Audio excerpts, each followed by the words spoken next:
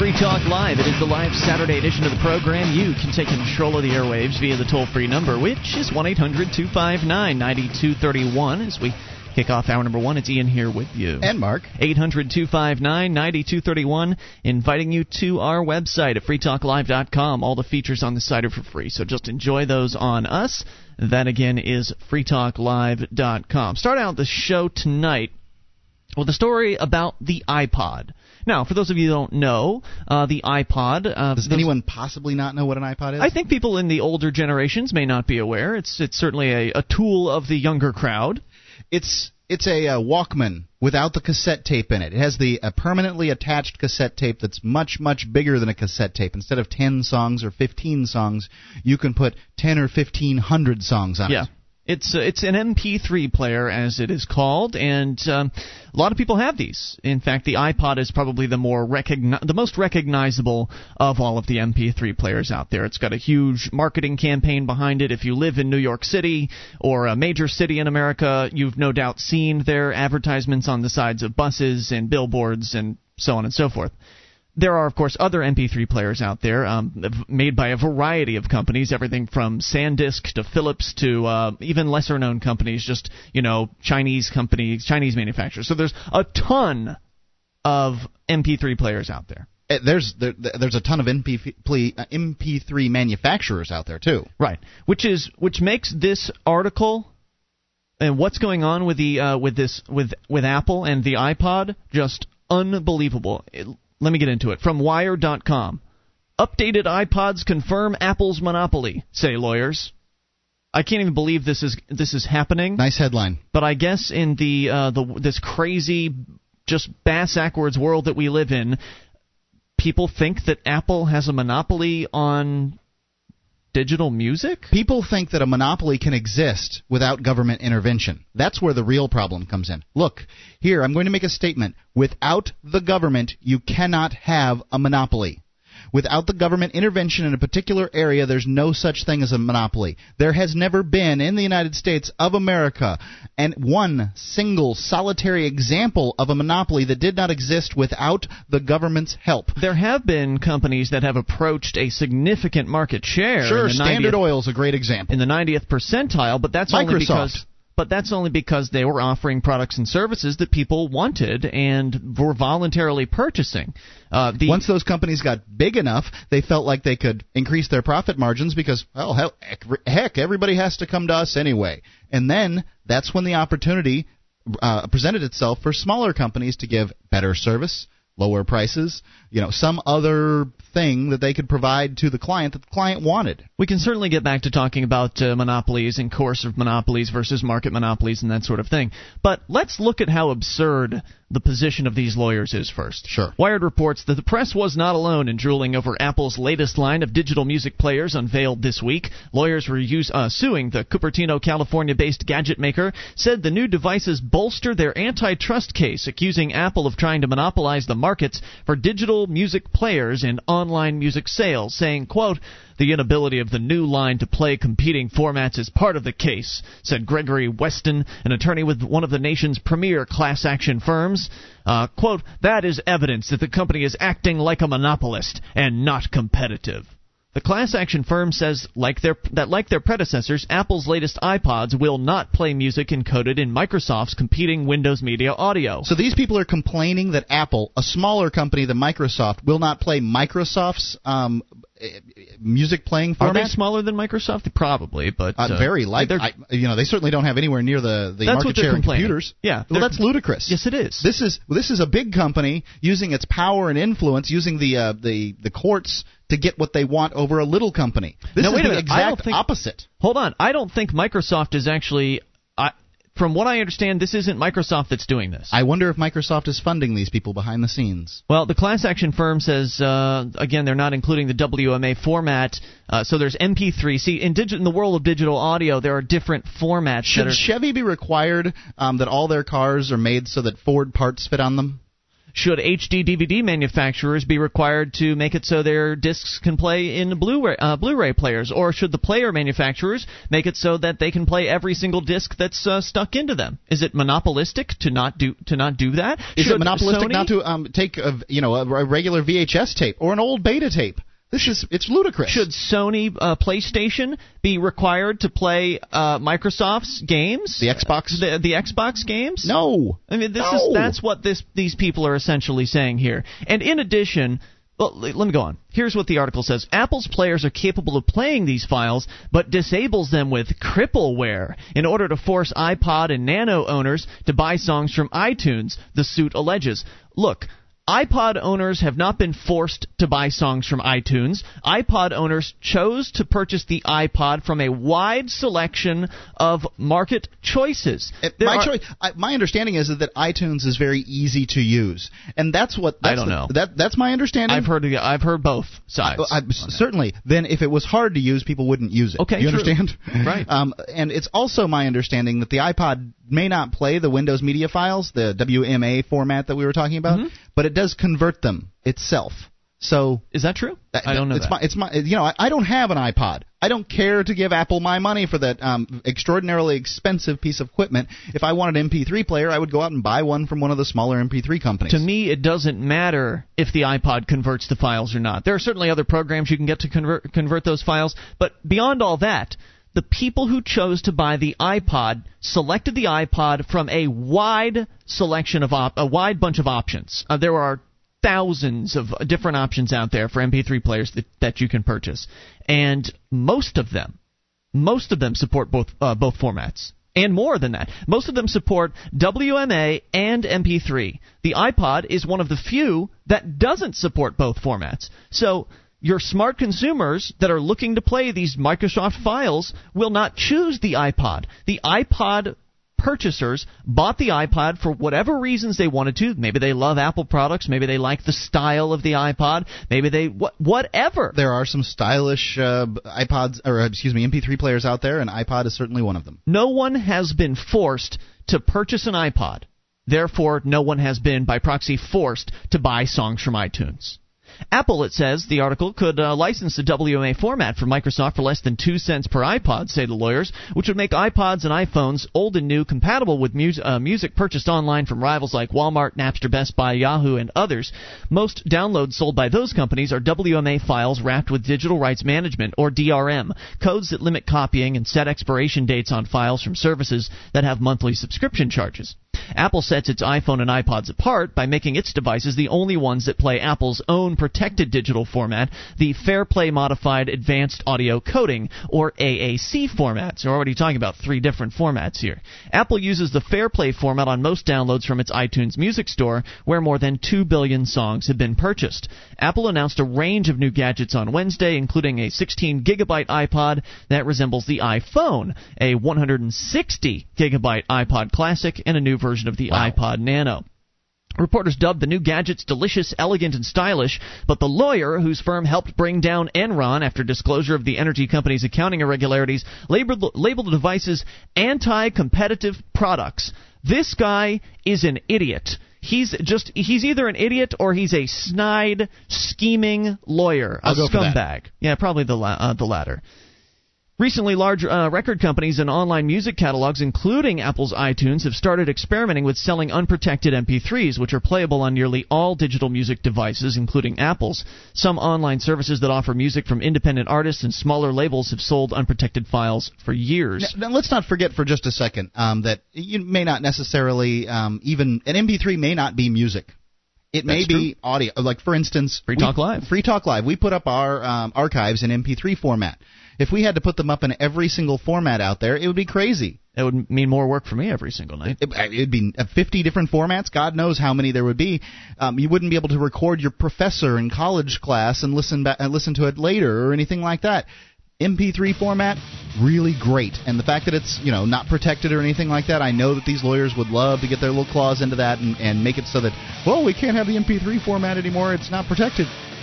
Some other jerk said, while the unanswered question is whether what they're doing is exclusionary and anti-competitive, that is still the basic question.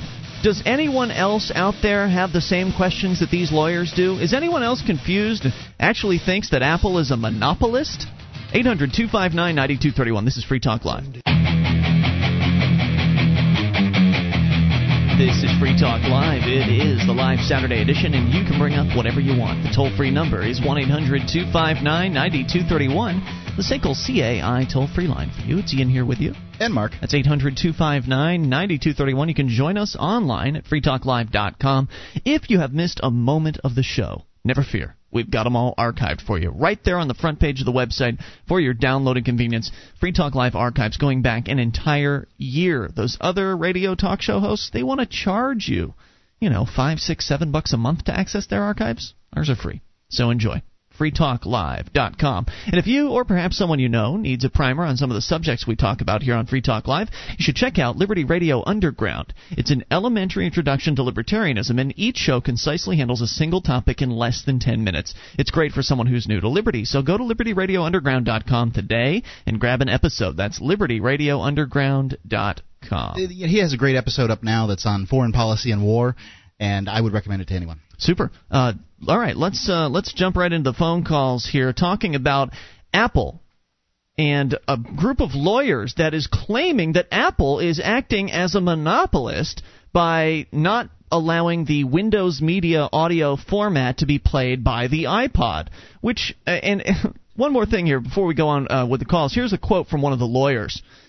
It says here, The suit alleges that Apple customers were economically harmed because once they bought an iPod and purchased music at the iTunes store, they were locked forever into buying iPods? That's ludicrous, for one. There's plenty of people that get some of their music from the iTunes store, and then some people who buy an iPod who never buy anything from the iTunes store. That's no, it's a lie. What that guy's saying is a lie. And this, whoever wrote this article, it's ridiculous for 100 different reasons. I mean, it's just bad reporting. Apple said in court briefs, forcing Apple to deal with rivals may lessen the incentive for Apple or rivals to innovate and invest in economically beneficial facilities. It would require antitrust courts to act as central planners, identifying the proper price, quantity, and other terms of dealing, a role for which they are ill-suited. Yeah. And I agree completely with that. Absolutely true. It's nuts that Apple should allow every kind of format out there, and they largely do allow every kind of format to play on their little iTunes or iPod player.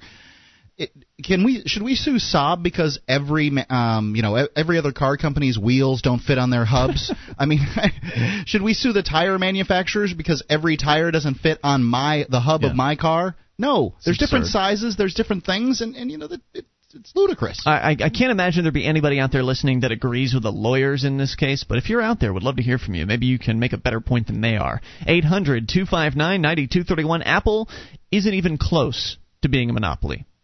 Not even close. To be a monopoly, you have to have a 100% control over a given market. That's pretty much the definition of a monopoly. Yes. And in order to get 100% control over a given market, you have to have the government granting it to you. Right. You have to have the government to protect you from competition. I'll rattle off some monopolies for you. Your power company is a monopoly. It is the only company from which you can get electricity. Now, you may be able to go out and buy a solar panel, but it's the power company. They are the only one who can deliver power down the telephone line. You can't change or down the power line. Can't change companies to another power company. Why? Because the government, either in your state or in your county, has decided that's your power company. Thank you very much. Yeah. The cable company. The water company, which is probably the government. Now, the cable company... Trash pickup, likely. Now, to be fair, though, the cable company has been worked around by the marketplace. Well, the power company has, too. I can put up solar cells all over my property if I want to, and I can go off the grid, as they say. But still, it's not optimal. It's not the free marketplace. It's just the market trying to trying to come up with other solutions. It's the market working around a government-instituted monopoly. Exactly. The only way a monopoly can exist. Please call in with some example of a monopoly that did not exist without government intervention. Would love to hear that. 800-259-9231. In the meantime, we go to the phones. Talk to Puke in New Hampshire on the amplifier line. Hey, Puke. Good evening, gentlemen. What's on your mind? Maybe 5 years ago, I purchased my first MP3 player, and it was made by a Korean company called iRiver. And wait a minute. You mean you weren't? Apple didn't come by and point a gun at your head and force you to buy an iPod? Believe it or not, no. Huh. I actually back then thought the iPods were not worth my money. Okay. but my tune has changed since then. iRiver created, or they have a partnership with Microsoft in which the way to get music onto their players is to use Microsoft's media player. And that sort of started to bother me after a few years, and then Apple came out with a better iPod that played video and had a color screen and all this. And so I'd say about a year ago, I purchased an iPod, and I love it because it works really well. But the lawyers are saying that now you have to buy iPods from now on. Right, but that's not true, because all of my music, when I owned an iRiver, was on an external hard drive, and all I did was attach that external hard drive to my new computer and use iTunes to convert it into their AAC format. Okay, so iTunes does convert things then. Yeah, it's true the iPod does not play the Windows media file, but it doesn't mean that you cannot use your Windows media files to get them onto the iPod. You just have to convert them. And also, I have hardly any music that I purchased off of iTunes because most of my music is CDs. You can still go out and buy any CD you want and convert it and put it onto the iPod. Now, will iTunes allow you to do that? Can you pop a CD in your drive and rip it down to your computer in iTunes? Oh, absolutely. You can do anything like that. I mean, there's nothing that I know of that the iPod won't allow you to put on to the device. It's just that it converts it into a format that Apple deems necessary. Just like the iRiver wouldn't let me use, iTunes to put music onto that particular player. Ha ha, Puke, they've tricked you. Now you're one of their corporate slaves. Soon you'll be working in the Apple mines. Ha ha ha. Yeah, it's a shame that they make a better product and continually improve it, and won me over after a couple of years of using a iRiver product. So, Puke, thanks for the expertise. That's all lies. Appreciate the call. Thank you, sir. This has to be the most absurd lawsuit of the year. There is absolutely nothing to back up their claims. It's an absurd article, too, because the reporter isn't being fair at all. Well, they tried to contact Apple, but they didn't get a call back, apparently. So they had to actually quote what Apple said from court documents. So I think that the article's somewhat fair. I don't think it's taking a side on this. But what they're reporting isn't true. I mean, essentially, they're reporting on what the lawyers are claiming. That's what they're reporting on. Well, and that's news, because there really is an antitrust case here. So, this is a news article about a group of lawyers that's suing Apple in the name of the consumer. Your iPods must play every single format known to man, otherwise we're going to call you a monopolist. This is just nutso. And it just totally shows that most people in this country do not understand what monopolies are. I imagine there are people that will read this article and be shocked. What? These evil corporations, they're trying to control us all. When in fact, you've had choice all along. You were able to choose to purchase the iPod or not to purchase the iPod. And those who chose the iPod got what they got. And apparently what they got, according to Puke, is a device that plays virtually anything. Yes. Yeah, you might have to convert the files, but you can still play the music. The software that comes with it converts the file automatically. You just drag and drop the WMA file into your iTunes thing, and it converts it into an AACP or whatever file. 1-800-259-9231 on the way. Gun control. And we've got somebody on the line that wants to talk about knife laws. I imagine that might mean knife control laws as well, which we know that Great Britain is currently attempting to implement. You can take control of the airwaves and bring up whatever you want. This is the live Saturday edition of Free Talk Live. 1-800-259-9231 is the SACL CAI toll-free line. That's 800-259-9231. One of the bonuses you'll get as a Free Talk Live amplifier is access to our classic archives. For just $3 a month, you can become an amplifier, and you'll help us get on more radio stations and MP3 players. Get the details at amp.freetalklive.com. That's amp.freetalklive.com. This is Free Talk Live. It is the live Saturday edition, and it's your show. You can take control of the airwaves via the toll-free number at 1-800-259-9231, the SACL CAI toll-free line. It's Ian here with you. And Mark. You can join us online, freetalklive.com. The Shrine of Female Listeners is there. Dozens of ladies have sent us their validated photo to prove they listen to the show. Head over to shrine.freetalklive.com to see what that's all about. Shrine.freetalklive.com. SACL CAI has a full-orbed approach to account recovery. It's really three companies in one. They do collections, early out billing, and they purchase charged-off receivables. SACL knows that the way they treat your customer reflects on you. Their staff is respectful, they record every call, and they have the best equipment money can buy, so that your business is handled as efficiently as possible. See their banner at freetalklive.com or call 1-800-544-6359. Do business with businesses that support Free Talk Live. Let's go to the phones to the fun. Justin in Maryland. You're on Free Talk Live with Ian and Mark. Hello, Justin. Hello. Hey, what's on your mind? Yeah, in my county, you can be arrested if you have a knife longer than your hand. Okay. The blade? You mean if you're carrying the knife or if you just have it in your house? If it's just a folding knife, if you're just carrying a knife in your pocket, just a simple folding knife. Let's say you have a hunting knife you carry with you sometimes. Let's say you need to cut some boxes or something.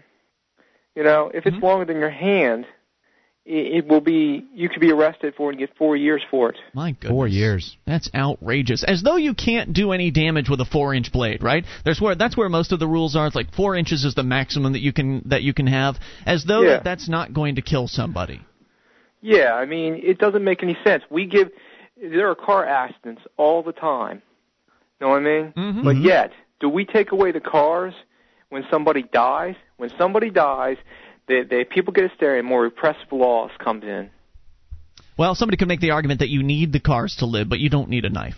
Right. If you take the knives away from everyone, only the outlaws are going to have the knives left. Oh, of course, but I just don't think it makes any sense. No, of course not. But what it does make sense for is the politicians, so they can stand up and have a nice symbolic law that they can pass that won't actually do anything to reduce crime, but will reduce your freedom. That's what politicians are all about, is symbolism. I think it increases crime. If I know that somebody doesn't have a knife in their pocket, I might be that much more likely to rob them. Well, now hold on. It doesn't prevent knives totally. It only prevents knives over the 4-inch limit. Mm-hmm. So it's actually it doesn't stop people from having knives in their pockets. That's what they're trying to do in Great Britain, and we'll talk about them some other time. But what it does do is it allows the politicians to get up on a podium and say, today here in Maryland we've passed a law that has required people to no longer carry the huge blades around with them, and this is going to put a stop to all of the stabbings that we've seen here in Maryland today.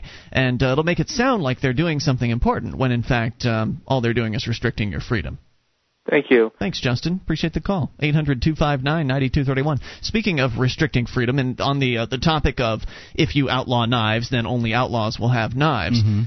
Here in the United States, here in America, they're not really too anti-knife, at least the politicians. The politicians haven't really gone on a knife confiscation crusade or anything like that. But they have gone on a gun confiscating crusade, and they have gone on a legislative party passing all kinds of legislation to prevent people from owning firearms in America. This is really it's sort of an offshoot of the gun disarmament, the victim disarmament laws out there to take the guns away from everyone. Well, the politicians say, well, we've gone just about as far as we can on guns without really having to take this Second Amendment thing to the Supreme Court. Don't want to do that, so let's go after knives. I know people hurt each other with knives. Pretty soon they're going to come after mag flashlights, baseball. They already do come after baseball bats. If you have just a baseball bat in your car, you don't have a glove and a ball. That's a weapon? In some places, you can get in trouble for that. Amazing. It's ludicrous. I would guess New York City would be one of those places. I mean, fortunately, you can still carry a tire iron in your car, but I suspect the laws are coming out against that too. Well, again, they aren't really making moves on knives here. That's what they're doing over in the United Kingdom. They had a knife amnesty last year where they asked people to come and turn their knives in. You're only allowed to have knives now if you're going to be cooking with them, and even then, I think there are even some restrictions on that now. I mean, that's just nuts. But let's look at some interesting statistics from John Lott at LouRockwell.com talking about Washington, D.C. In asking the Supreme Court to let the District of Columbia ban handguns, the city has a simple argument. Whatever one thinks of the Second Amendment, banning handguns is a reasonable regulation to protect public safety, say they. The problem for the city is that anyone who can look up the crime numbers... Hold on, can I read the Second Amendment before we go on with the reasonable that old thing. Regulation? It says right here, the right of the people to keep and bear arms shall not be infringed. Now, that's just part of it. Obviously, there's something about a well-regulated militia. But the right of the people to keep and bear arms shall not be infringed. Tell me about your regulations now. They were talking about the arms on your body, Mark. Clearly, you just misinterpreted it. I don't think they were. They were talking about militia before that. The militias, are they exclusive to having arms? Isn't that like a dinner club or something? Yeah.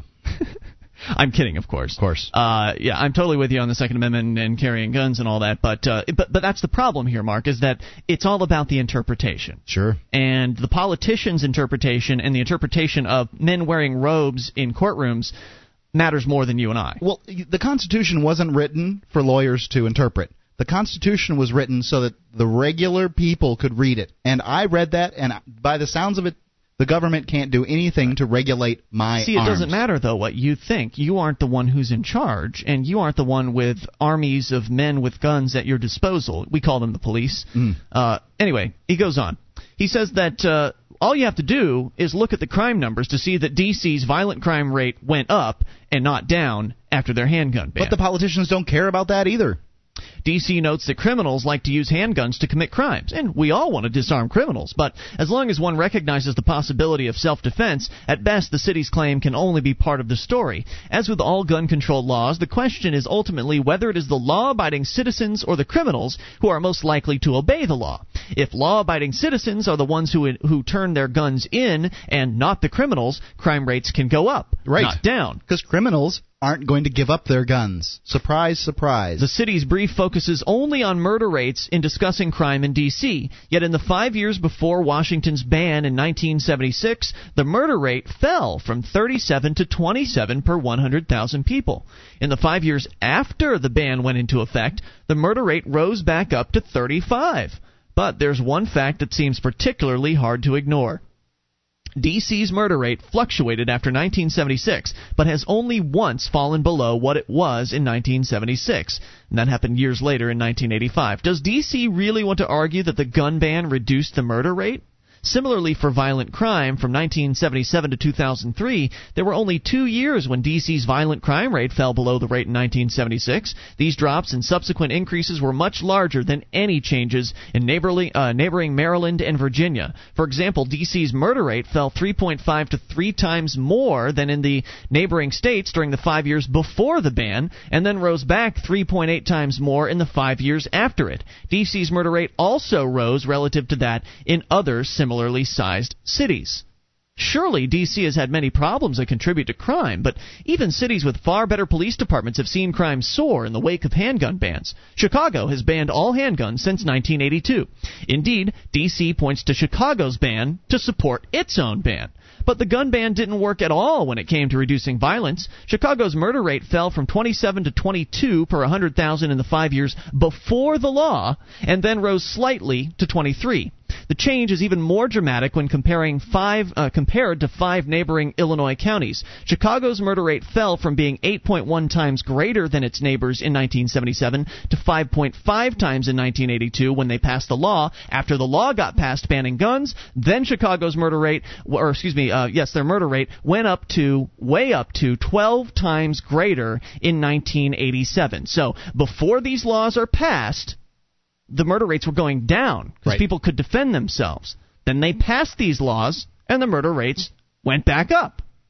Taking a page from recent Supreme Court cases, D.C. points to gun bans in other countries as evidence that others think that gun bans are desirable. But the experience in other countries, even island nations that have gone so far as banning guns and where borders are easy to monitor, should give D.C. and its supporters some pause. Not only didn't violent crime and homicide decline as promised, but they actually increased. D.C.'s brief specifically points to Great Britain's handgun ban from back in 1997. Now, the number of deaths and injuries from gun crime in England and Wales increased 340% in the 7 years from 1998 to 2005. The rates of serious violent crime, armed robberies, rapes, and homicide have also soared. You take guns out of the hands of individuals, and they can no longer protect themselves and their families. Are you a gun banner? We want to hear from you. 800-259-9231. It's Free Talk Live. This is Free Talk Live. It's your show. You take control of the airwaves toll free at 800-259-9231, the live Saturday show. It's Ian here with you. And Mark. That's the SACL CAI toll free line, 1-800-259-9231, and you can join us online at freetalklive.com where there's an auction going on. You can place a bid on our second banner on the website. See, we give away all the features on the site for free, so this is one of the ways that you can not only help support Free Talk Live, but also promote your business at the same time, or promote your favorite service or band or whatever idea, your website. Anyway, the current bid is at $53. There's just under 2 days remaining on the auction. You'll get the second banner on the site for an entire month. Probably for less than $100 if it keeps going at this rate, but you never know. There's no way at all to predict what it's going to go to. It's gone as high as 150 in the past, right, and as low as 50. So that's the way to predict it. Place your bids at auction.freetalklive.com. We're talking about gun violence and gun bans, more specifically, because the popular political position seems to be that, well, the more restrictions government places on guns, the safer we'll all be. Guns are dangerous. We need to get them out of people's hands. That way we can't hurt each other. But that doesn't actually seem to hold up to reality. No. How in the world are you going to get back the millions and millions of guns that are in the United States? We're going to give them coupons. We'll give them a free pizza and stuff. Yeah, free pizza and a pair of shoes. That'll get the gangsters out to turn in their weapons. The gangsters with their guns can take your pizza and your shoes and your wallet and everything you've got. Your pizza and shoe method stinks. John Lott at LewRockwell.com he's running through some numbers here from Chicago and Washington, D.C., as well as Great Britain, and pointing out that in these areas, in Chicago and D.C., for instance, prior to their implementation of handgun bans, their murder rates were actually falling. Then they implemented the handgun bans, and the murder rates went up. And same thing in Great Britain. In Great Britain in 1997, they implemented a handgun ban. After that, in the next 7 years, their gun crime rates increased 340%. 340%. And that's just for gun crime. The rates of serious violent crimes like armed robberies, rapes, and homicide have also soared. Which all could, to some extent, have a chance of being prevented if you are allowed to carry a gun on you. That's correct. Now, he doesn't mention it here, but as I recall, after they had implemented this gun ban in Great Britain, the criminals became more brazen than they ever had in the past. They would start barging into people's homes while they were at home. Right. Instead of waiting for the marks to leave and then going in and robbing their home, they would just go right in because they knew that there was a very, very small chance that this law-abiding family would have kept the guns that had then become illegal at that point. So they knew they could just waltz right in, point a gun at the head of the household, and clean them out.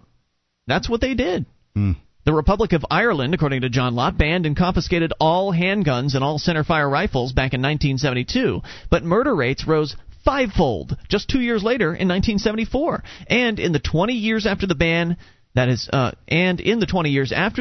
averaged 114% higher than the pre-ban rate, never falling below at least 31% higher. Jamaica banned all guns in 1974, but murder rates almost doubled from 11.5 per 100,000 in 1973, 4 years later, to 19.5 out of 100,000, and then further up to 41.7 in 1980. This is a little poor island. I mean, how here in America where we're rich and we've got more weapons and we have just a much bigger area to patrol, how in the world could we even think for a second that you're going to ban guns, keep criminals from getting guns? It's ludicrous. Evidence is also available for other countries, says John Lott. For example, it's hard to think of a much more draconian police state than the former Soviet Union. Yet despite a ban on guns that dated back to the Communist Revolution, its murder rates were high. During the entire decade from 1976 to 1985, the Soviet Union's homicide rate was between 21 and 41% higher than that of the United States. By 1989, 2 years before the collapse of the Soviet Union, it had risen to 48% above the U.S.'s rate. Even if D.C.'s politicians want to keep arguing for a ban based on public safety, hard facts must eventually matter. If they can't see that gun control laws have failed to deliver as promised, maybe the Supreme Court can point it out for them. I wouldn't count on the Supreme Court to protect our rights. Hell no, I wouldn't. The only people you can count on to protect your rights are gun owners, as far as on this issue is concerned. Are those gun owners who will have the courage to continue holding their guns even in the face of a gun ban. The pry it out of my cold, dead fingers crowd. Yeah, exactly right.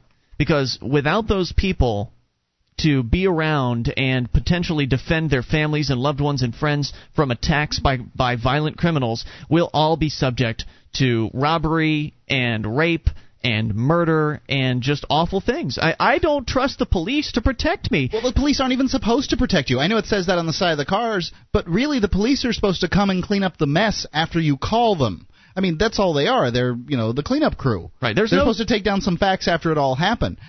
And and putting the crime issue aside, that's the biggest issue when it comes to a person owning weapons. Putting the crime issue aside, our founding fathers believed in us owning weapons because it protected our freedom.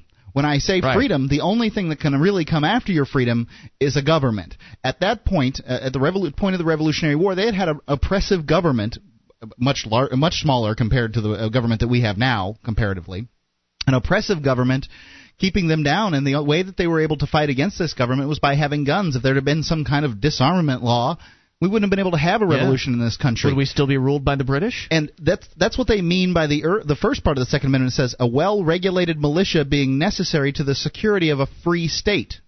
They mean that we need to have guns in order to protect ourselves from the government. The Second Amendment is the very foundation on which all of our freedoms are built. In fact, you could make the point that the reason why the government has grown as slowly as it has, the reason why government has taken so long to become as draconian and as awful and intrusive as it is today, is that we do still have guns, and they know they can only take little baby steps towards totalitarianism. They can't just jump in all at once, dive in the deep end and install martial law, because there are people that just aren't going to stand for it, and those people are armed. So they would like to take away those people's guns. That way, down the line, whatever sort of awful policies come down the line, we won't be able to fight back against them.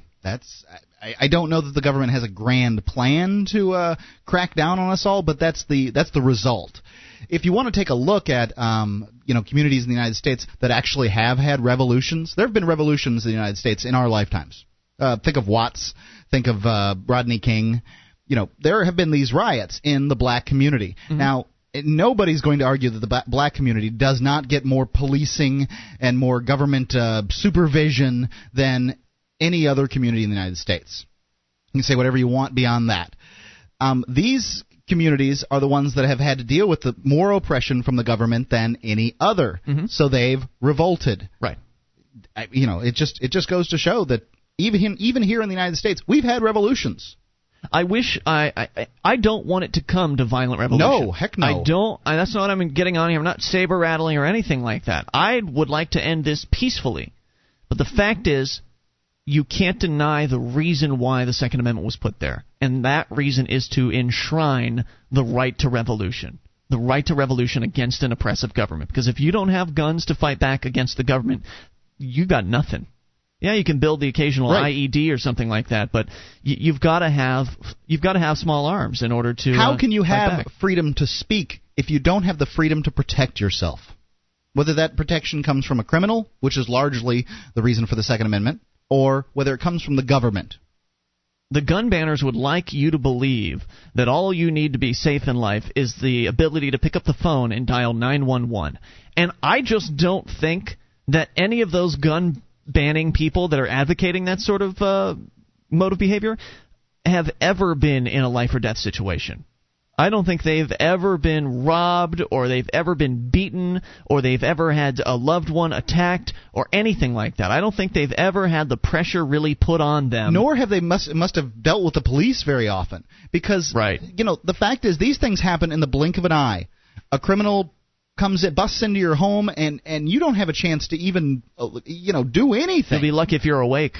Yeah, and call the police, call 911. You've got a much better chance if you've got a gun sitting by the bed of protecting yourself than you do of trying to pick up the phone in the middle of the night, find the 9, the 1, and the 1.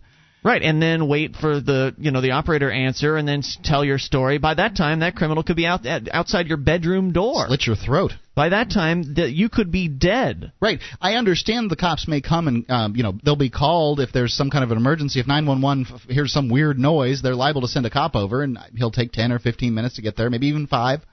I don't want to be I'm not trying to go after the cops here, but in 5 minutes, it's not like the criminal doesn't know that either.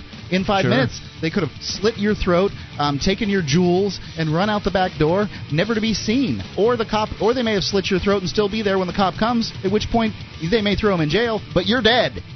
Or the cop might mistake you for the criminal. That's happened before, too. More on the way. You can take control of the airwaves. Hour 2 is on the way, and you can bring up anything. This is the live Saturday edition of Free Talk Live.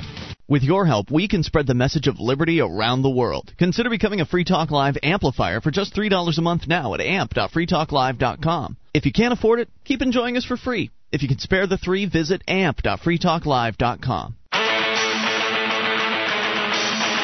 This is Free Talk Live. We're launching into hour number 2 of the live Saturday edition. You can take control of the airwaves, as always. The toll-free number is 1-800-259-9231. And it's Ian here with you. And Mark. That is the SACL CAI toll-free line for you. That's 800-259-9231. You can join us online at freetalklive.com. The features on the show are completely free, so enjoy those on us. That is freetalklive.com. So, sex, television. According to ABC News, it's on in the Christian Science Monitor, it's on the increase again. And sex on television? Yes. Okay. They say TV shows have never shied away from trading on the sex appeal of their stars, but a quick look at the new fall season reveals the overall TV landscape is going to get a whole lot sexier and more explicit. From the graphic grappling in HBO's new relationship drama to the partner swapping in CBS's Swingtown and the teen sex, including rape, of CW's Gossip Girl, the sex is getting rawer and the camera ever closer. This escalating emphasis on explicit scenes as well as themes is the result of seismic changes already rocking Hollywood and the larger society, say culture watchers. The competition for market share in a spiraling world of entertainment choices, the mainstreaming of pornography, and the explosive growth of an unregulated Internet. Kevin Scott, co-author of the upcoming book The Porning of America, Choosing Our Sexual Future, says sexual mores are a good measure of culture of social change. The combination of adult erotica moving on to Main Street America by the mid-1990s, along with the... Have you seen adult erotica on the main streets of America? I guess I've seen adult bookstores, but I haven't seen any erotica in the windows of those adult bookstores. Along with the emergence of the Internet as a massive distribution network has created what Scott calls a perfect storm of change, cultural change. He says our general view of sexuality today is so much broader than what it was just 15 years ago. And this sounds like the whole article sounds like it might be just some kind of scare tactic to some extent. The Internet is bringing porn to your kids, kind of. I mean, it seems to have that attitude. I'm using the Internet right now. Currently, I'm looking at ratemypuppy.com. I'm looking at pictures of people's dogs. I mean, the Internet is not all porn. It's not rotting your brain.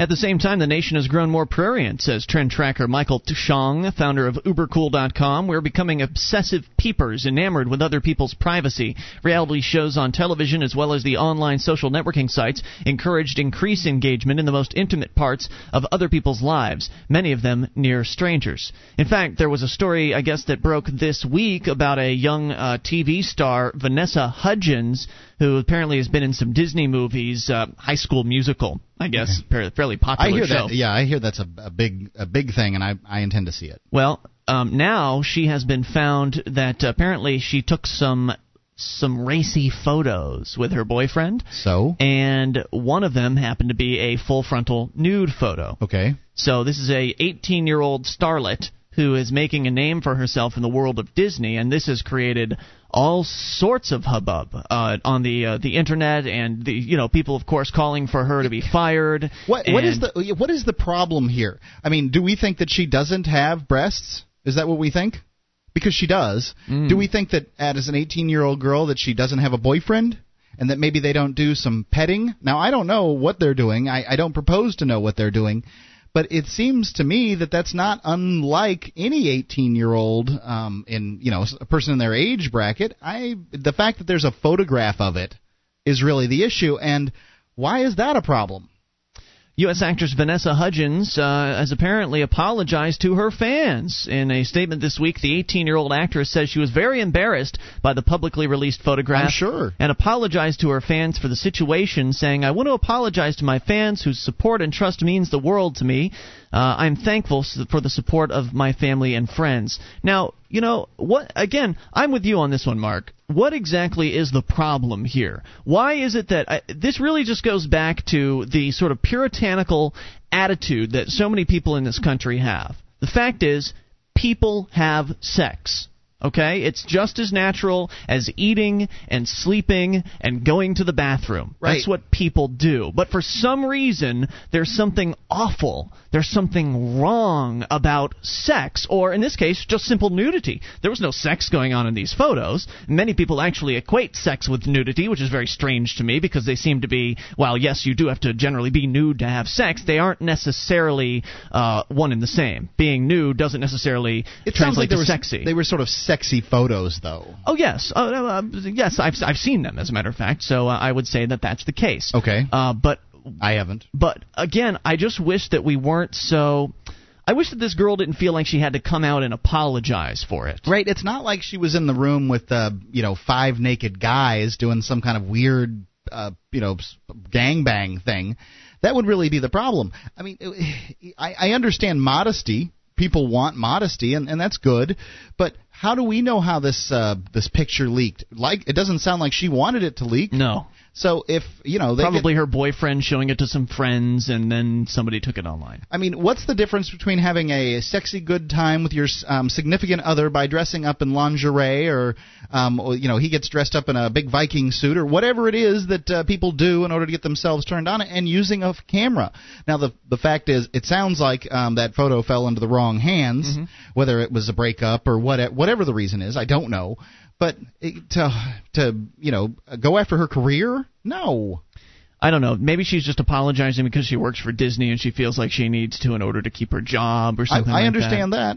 But I also feel like she's apologizing because she feels like that's what the marketplace wants. But I don't necessarily think that's the case. I think there's a very vocal segment of the marketplace that wants everyone to believe that nudity is wrong and sex is bad as long as you aren't. If you're not married, then sex is bad and it's wrong, and feeling good is wrong, and all these sort of puritanical ideas. But I don't know if they are the majority. I don't know if that's the case. I imagine most of these people got upset about Pamela Anderson's release of her video, and she was married to Tommy Lee at the time. Maybe, but then again, Pamela Anderson wasn't 18 and starring in Disney films at the time either.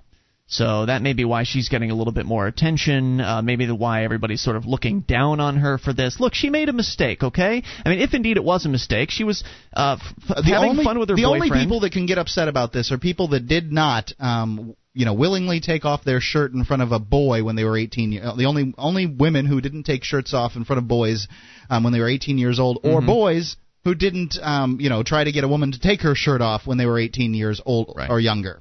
Those are the only people that have any standing.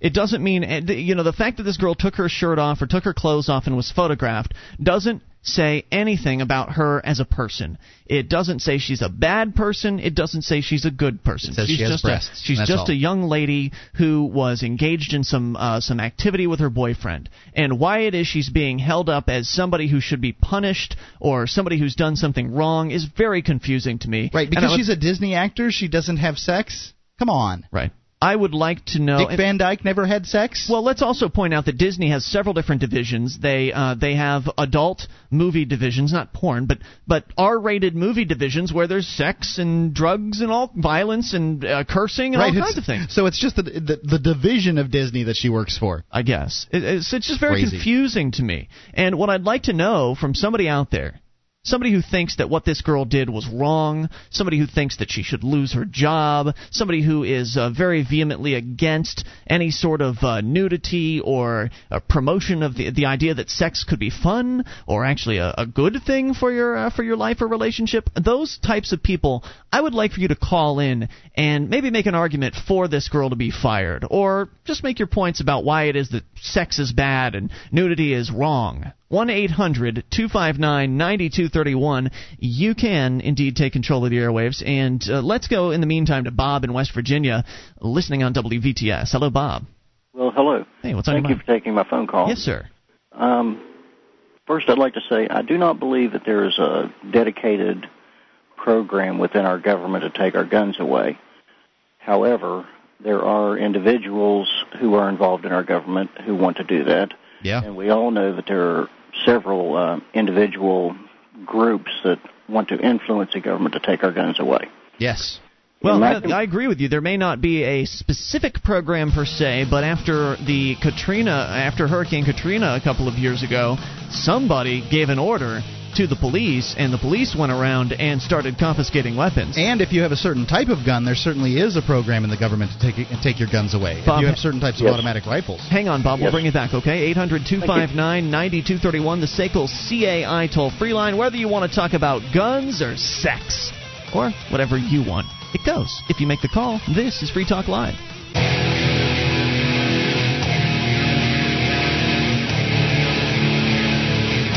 This is Free Talk Live. It is your show. It's the live Saturday edition. You can take control of the airwaves. The toll-free number is 1-800-259-9231. The SACL CAI toll-free line. It's Ian here with you. And Mark. And you can join us online. freetalklive.com is the place to go. The features on the site are for free, including the bulletin board system. We've got over 250,000 posts for you to surf around through. Serious issues and fun stuff. Get interactive with us and a bunch of our listeners. In fact, over 1,600 of our listeners are interacting there, and it's all totally free. bbs.freetalklive.com. Get you to it. That's bbs.freetalklive.com. Your mattress was likely manufactured using all kinds of disturbing chemicals. Does this bother you? Well, it bothers some scientists, especially in the case of young children. These chemicals wafting up into your face, into your nose at night. Scary, scary stuff. Savvy Rest mattresses are made of 100% natural latex rubber, organic wool, and organic cotton. Try their crib mattresses, too. SavvyRest.com for the sleep you've been dreaming of. That's SavvyRest.com. Back to the phones and back to Bob in West Virginia listening on WVTS. Now, Bob, I'm sure you had a few more thoughts about the whole gun banning thing, so go to it. Well, thank you, sir. The average response time to a 911 call in my community is 7 minutes. That's pretty good. Yes, it is. But then once they arrive, there's still a 3 to 5 minute time while they have to assess the situation and take care of what they need to do. Sure, they have to survive the experience, so they're going to kind of look around. They're not just going to rush in with their gun out. Yes. The average response time to the gun that I keep at my bedside is less than 7 seconds. Yeah. So I feel much more secure being an armed citizen. Absolutely. And about guns being next to beds, they always tell horror stories about children who've gotten a hold of the guns while the parents are out or not in the room and shoot their little brother or themselves or whatever. And to me, that seems like a kid that wasn't taught about guns.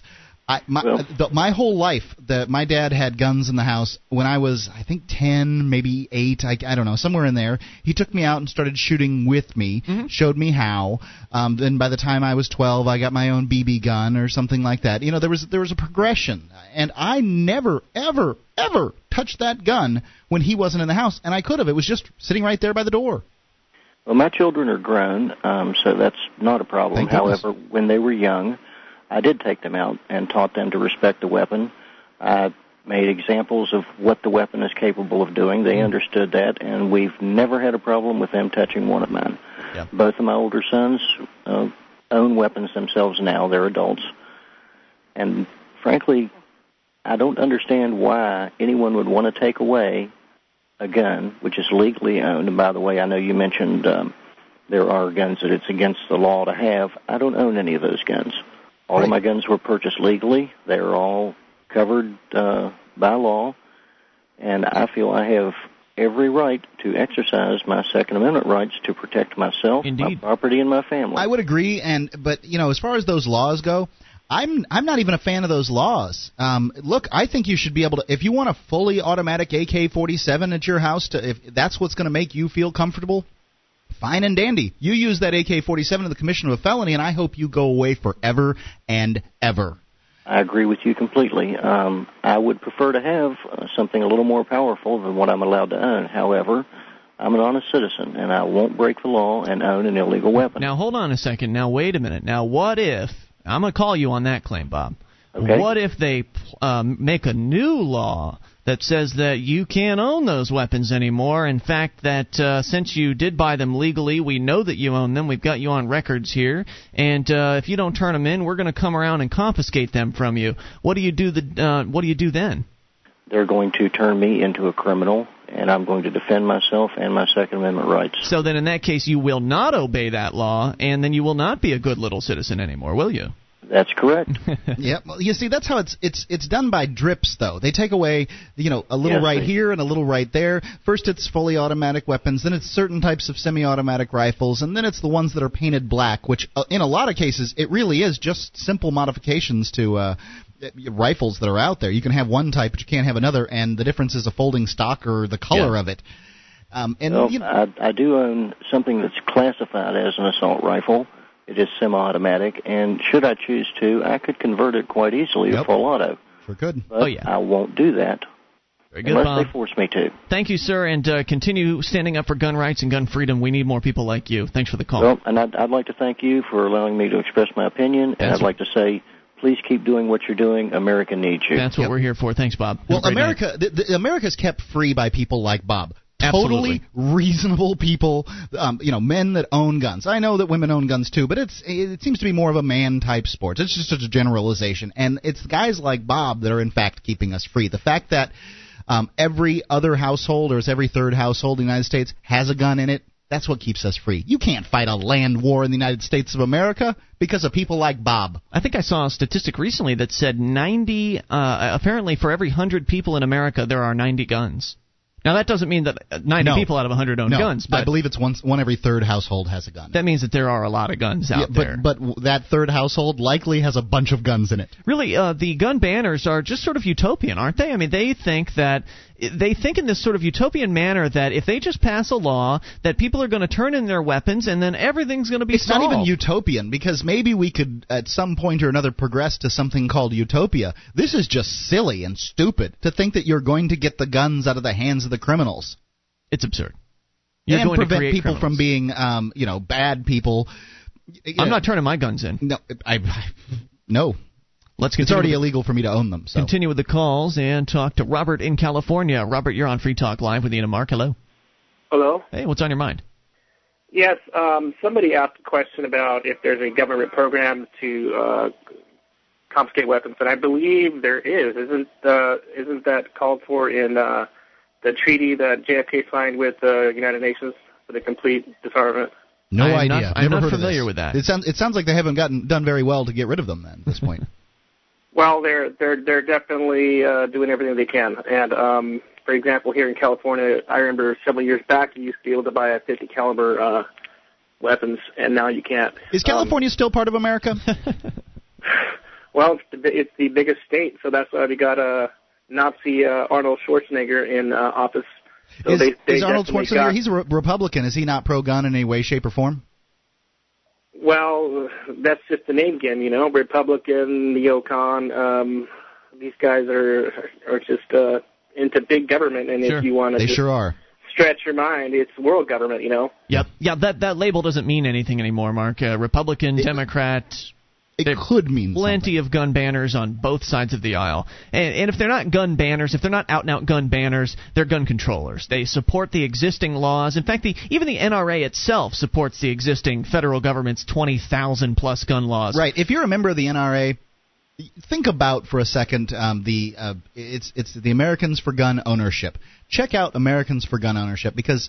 No, that's not what it is. It's not the organization? Gun Owners of America. Gun Owners of America, excuse me. Gun Owners of America, that's an organization that supports your right to own a weapon, and it doesn't support the 20,000 gun laws that are out there. Right. And if you take the Constitution as it's supposed to be taken, and that's pretty literally, then, a well-regulated militia, the right of the people to keep and bear arms shall not be infringed. That, to me, says there should be zero federal gun regulations and zero state gun regulations, but apparently the government just doesn't care very much about the Constitution. Thanks for the call, Robert. We appreciate it. 800-259-9231. It's easy preaching to the choir and taking calls from people that agree with us, but, we're on 27 stations. Certainly there's 28. someone out there who wants to ban guns. Would love to hear from you. It's Free Talk Live. Would you like to help others find Free Talk Live? You can help us advertise, market, and promote the show at amp.freetalklive.com. Consider becoming a Free Talk Live amplifier now for $3 a month and get some cool bonuses at amp.freetalklive.com.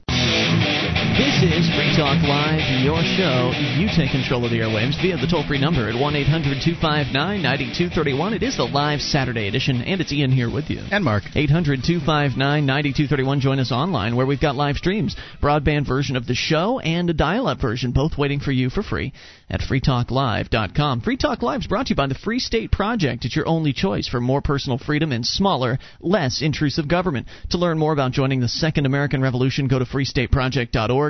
That is freestateproject.org. Since we're talking about guns, I think it's important to point out that New Hampshire is one of the few states with some semblance of gun freedom remaining. Yeah. It's one of the more gun-free, that's not the correct term, more liberty-oriented states as far as guns are concerned, just liberty-oriented in general. But if you're a gun owner and you're feeling particularly oppressed in your current state, maybe California, as soon as you cross the border into New Hampshire, you instantly have more gun freedom. You can take your .45 and strap it to your hip if you want to. It's true. Right out in the open. Don't cross that border to Massachusetts, though. Here in New Hampshire. So that's one reason to consider the Free State Project. But really, don't just move for guns. Move for liberty. And, we hope that you love liberty as much as we do and that you'll come here and join the Free State Project and be an activist for liberty.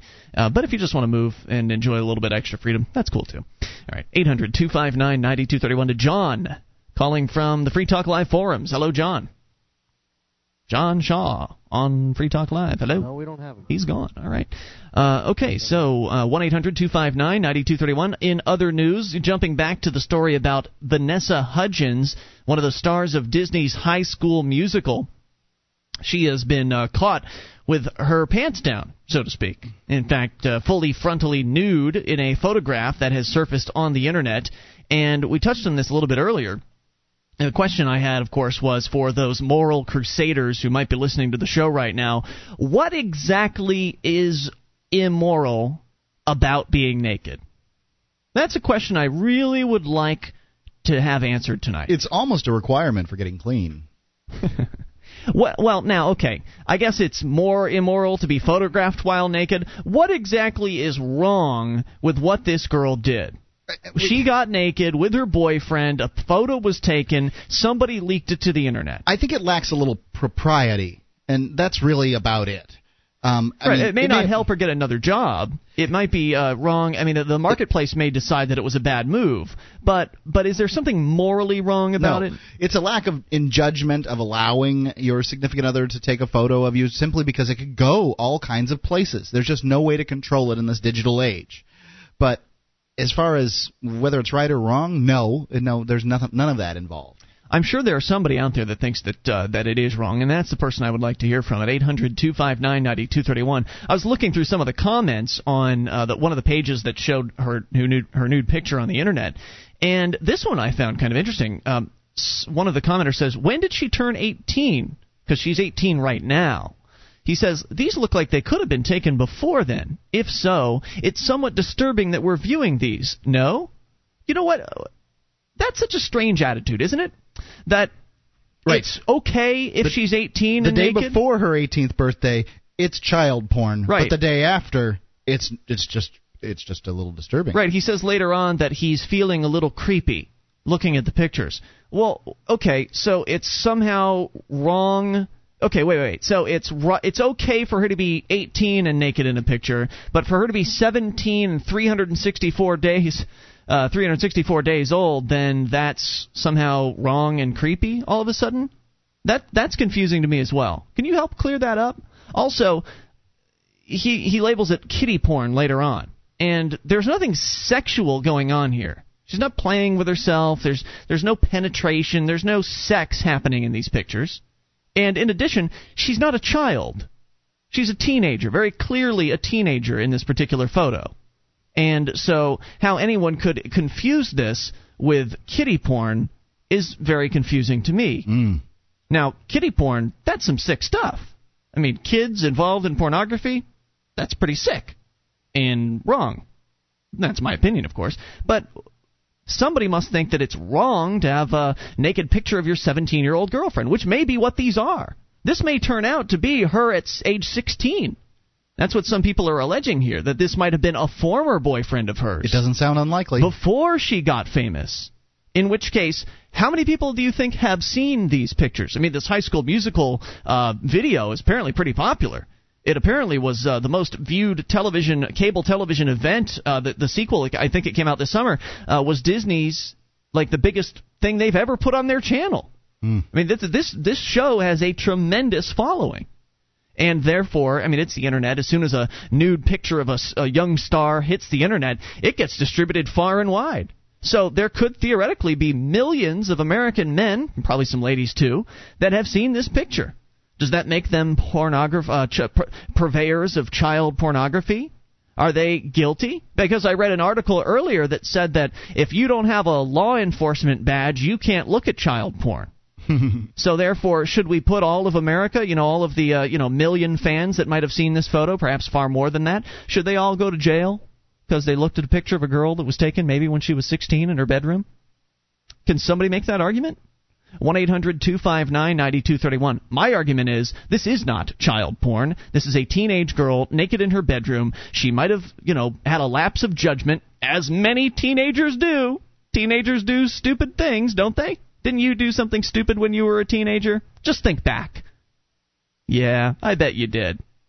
I bet pretty much everybody listening to my voice did something they regret, something they look back on and say, I wish I'd chosen differently. But hey, I'm still here today, 20 or 30 or 40 or 10 years later. I'm still here. My life isn't any worse off because I made that mistake when I was 16 years old. 1-800-259-9231. To some extent, to wish away your mistakes is suicidal. You are the person you are today, to some extent, by the in a compilation of all the things that you've done. Mm-hmm. Now, certainly you can get beyond them and you can put them in your past and all that other stuff, but you are who you are by the things that have occurred to you. So to want to get rid of some of those bad things that you've done in your life is killing off the person that you are today in hopes of this better thing that you think is this greener grass on the other side of the fence. So it may not be true. Is there something inherently immoral or wrong with what this girl did? Or did she just blow it? Did she just make a mistake? 800-259-9231. Let's go unscreened to the amplifier line. Who is this? You're on Free Talk Live with Ian and Mark. This is Bill from Oklahoma. Bill, what do you want to talk about? Well, I kind of want to share a story about how important it is for us Americans to be able to protect ourselves and not depend on the police department. Okay. Here in Oklahoma, we had a story about a 16-year-old girl who was recently stabbed to death by her 32-year-old ex-boyfriend. That's a little bizarre. Okay. What happened was this guy had been stalking this teenage girl for quite some time, broke into her apartment, and took her hostage. Oh, boy. She happened to call 911, or did manage to get a 911 distress call out, but by the time anybody could respond, this gentleman, and I use that term very loosely, had already held her against her will, threw her in the car, and took off running. This is how effective our police department is. When they finally caught up to this gentleman, and they ran his vehicle off the road, he already was in the process of stabbing her right in front of the cops. Oh, jeez. Just in plain sight.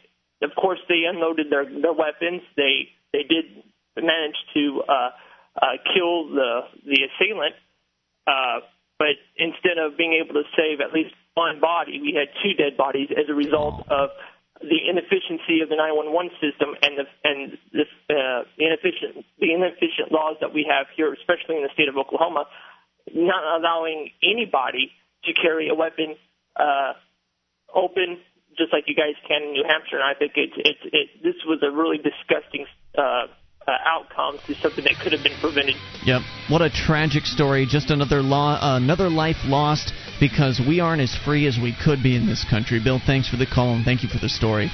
800-259-9231. But someone out there is saying kids shouldn't be able to own firearms. Well, if she'd had something, I had one when I was a kid. If she'd had something, she would have had a much better chance of surviving that encounter. More on the way. You can take control of the airwaves. This is your show. It's Free Talk Live.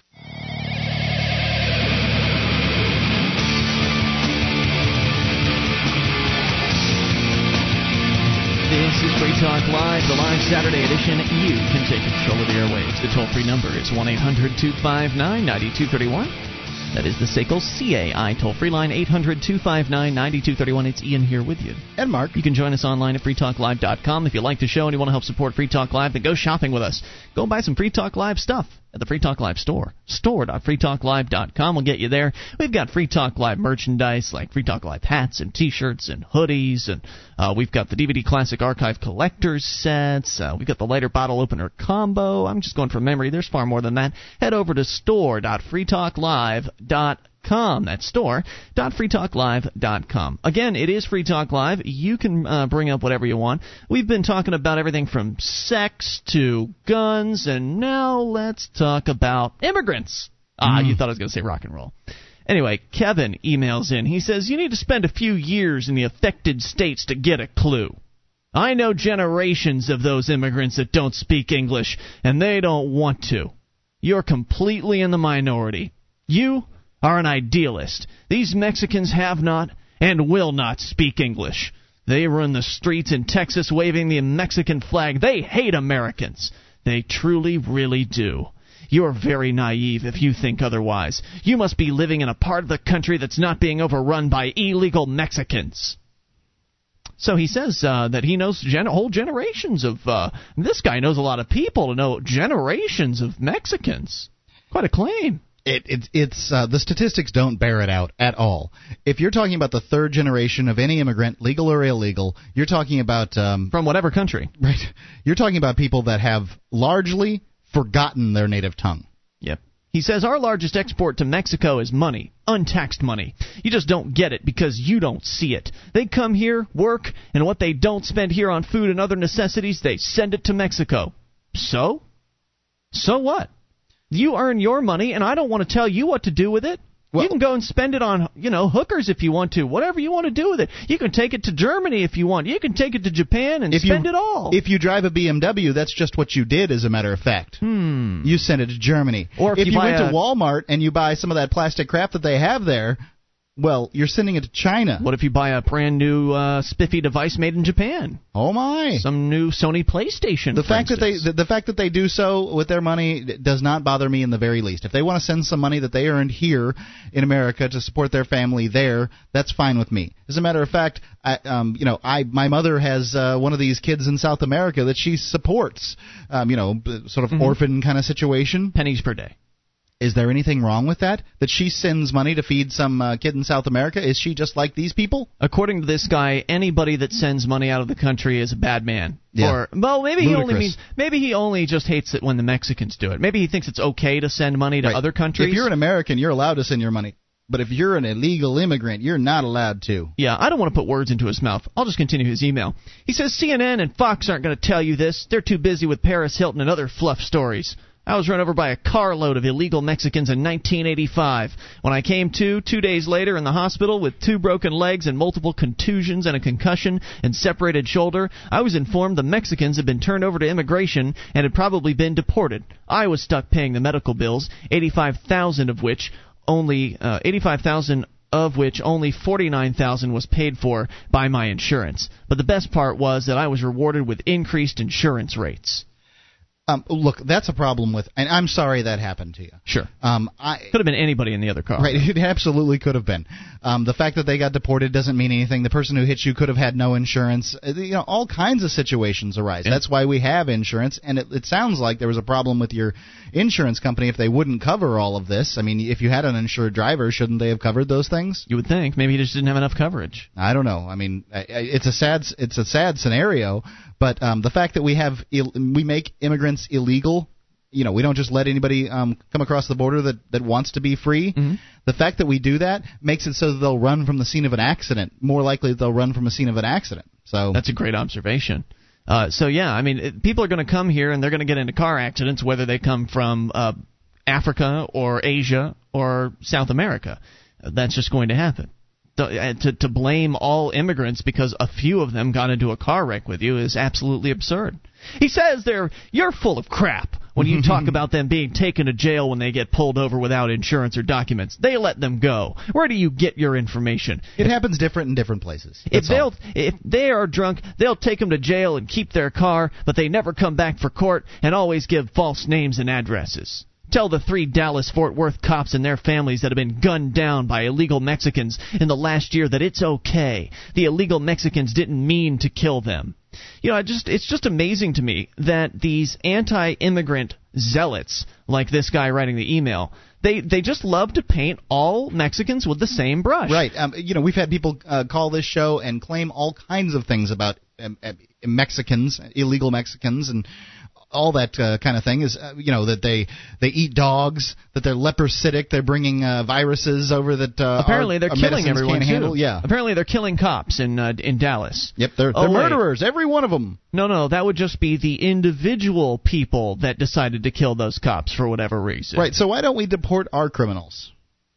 You mean everybody else that's not a Mexican? Right. Well, why don't we take our criminals? If this is in fact a problem that we're letting some of the Mexicans that are coming across the border hurt people or commit crimes, why don't we take our criminals and kick them out of the country? Isn't that essentially what they're asking for? We'd save a lot of money, I think, on the jails if we did that. Anyway, he says we wouldn't be able to keep them out. So he makes Can't it sound keep the Mexicans out. He makes it sound like illegal immigrants, so-called, are more likely to be violent, which that's not necessarily true. You're only reading stories. It's confirmation bias. You're finding stories about illegal immigrants doing things that are wrong, hurting people or whatever, and then you're ascribing that to your worldview that all illegal immigrants are bad. And that's just not the case. Most of them come here to make a better life for themselves, and they work very, very hard and awful jobs that you don't want. Just like your ancestors did. He says our county hospitals in Texas are so overcrowded with illegal Mexicans having their anchor babies in the emergency rooms that our real emergency needs, such as car wreck victims, cannot get the medical attention they need. The illegal Mexicans are not paying for any of their health care. Well, you should look to the government to blame that one, to place the blame there, because your precious government is the one that created the laws that force hospitals to treat everybody that walks through their doors. So in the absence of those laws, then it would be up to the individual hospital. Now, I would think most hospitals would treat anybody that walked through their doors anyway, and I wouldn't want to patronize a hospital that didn't care about the indigent and that sort of thing. But I think that hospitals can handle that, making those decisions on their own. He says, did I mention I can't go to those hospitals because I speak English and I look like I might have money in my pocket?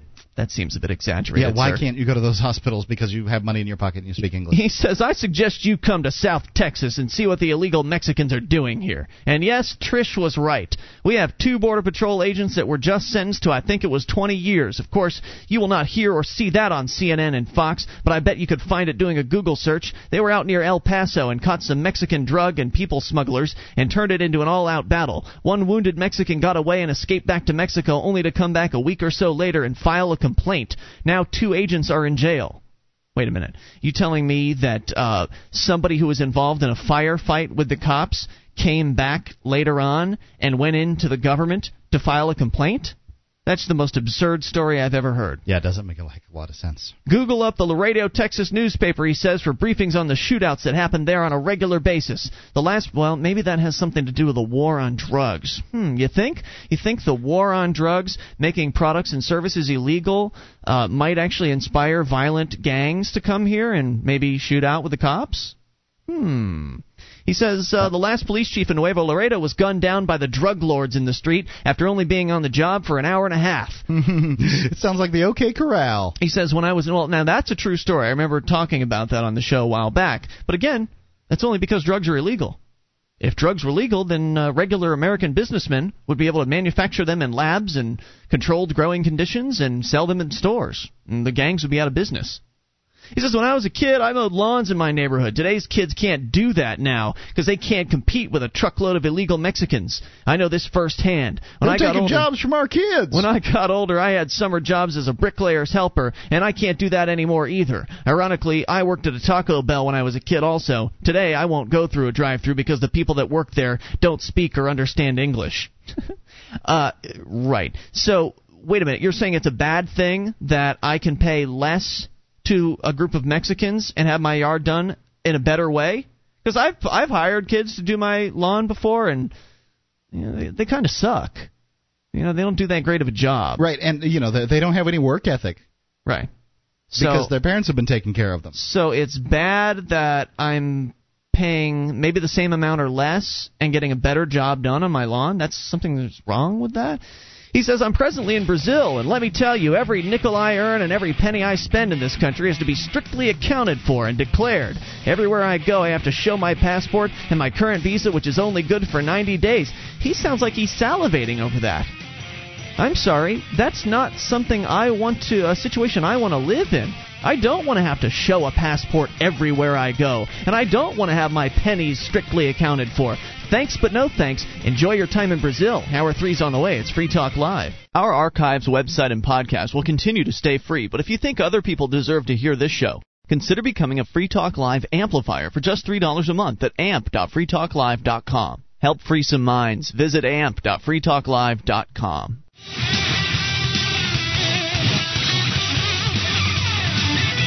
This is Free Talk Live. We're launching in hour number 3 of the live Saturday edition. You can bring up anything via the toll-free number, 800-259-9231. That's the SACL CAI toll-free line for you, and it's Ian here with you. And Mark. 1-800-259-9231.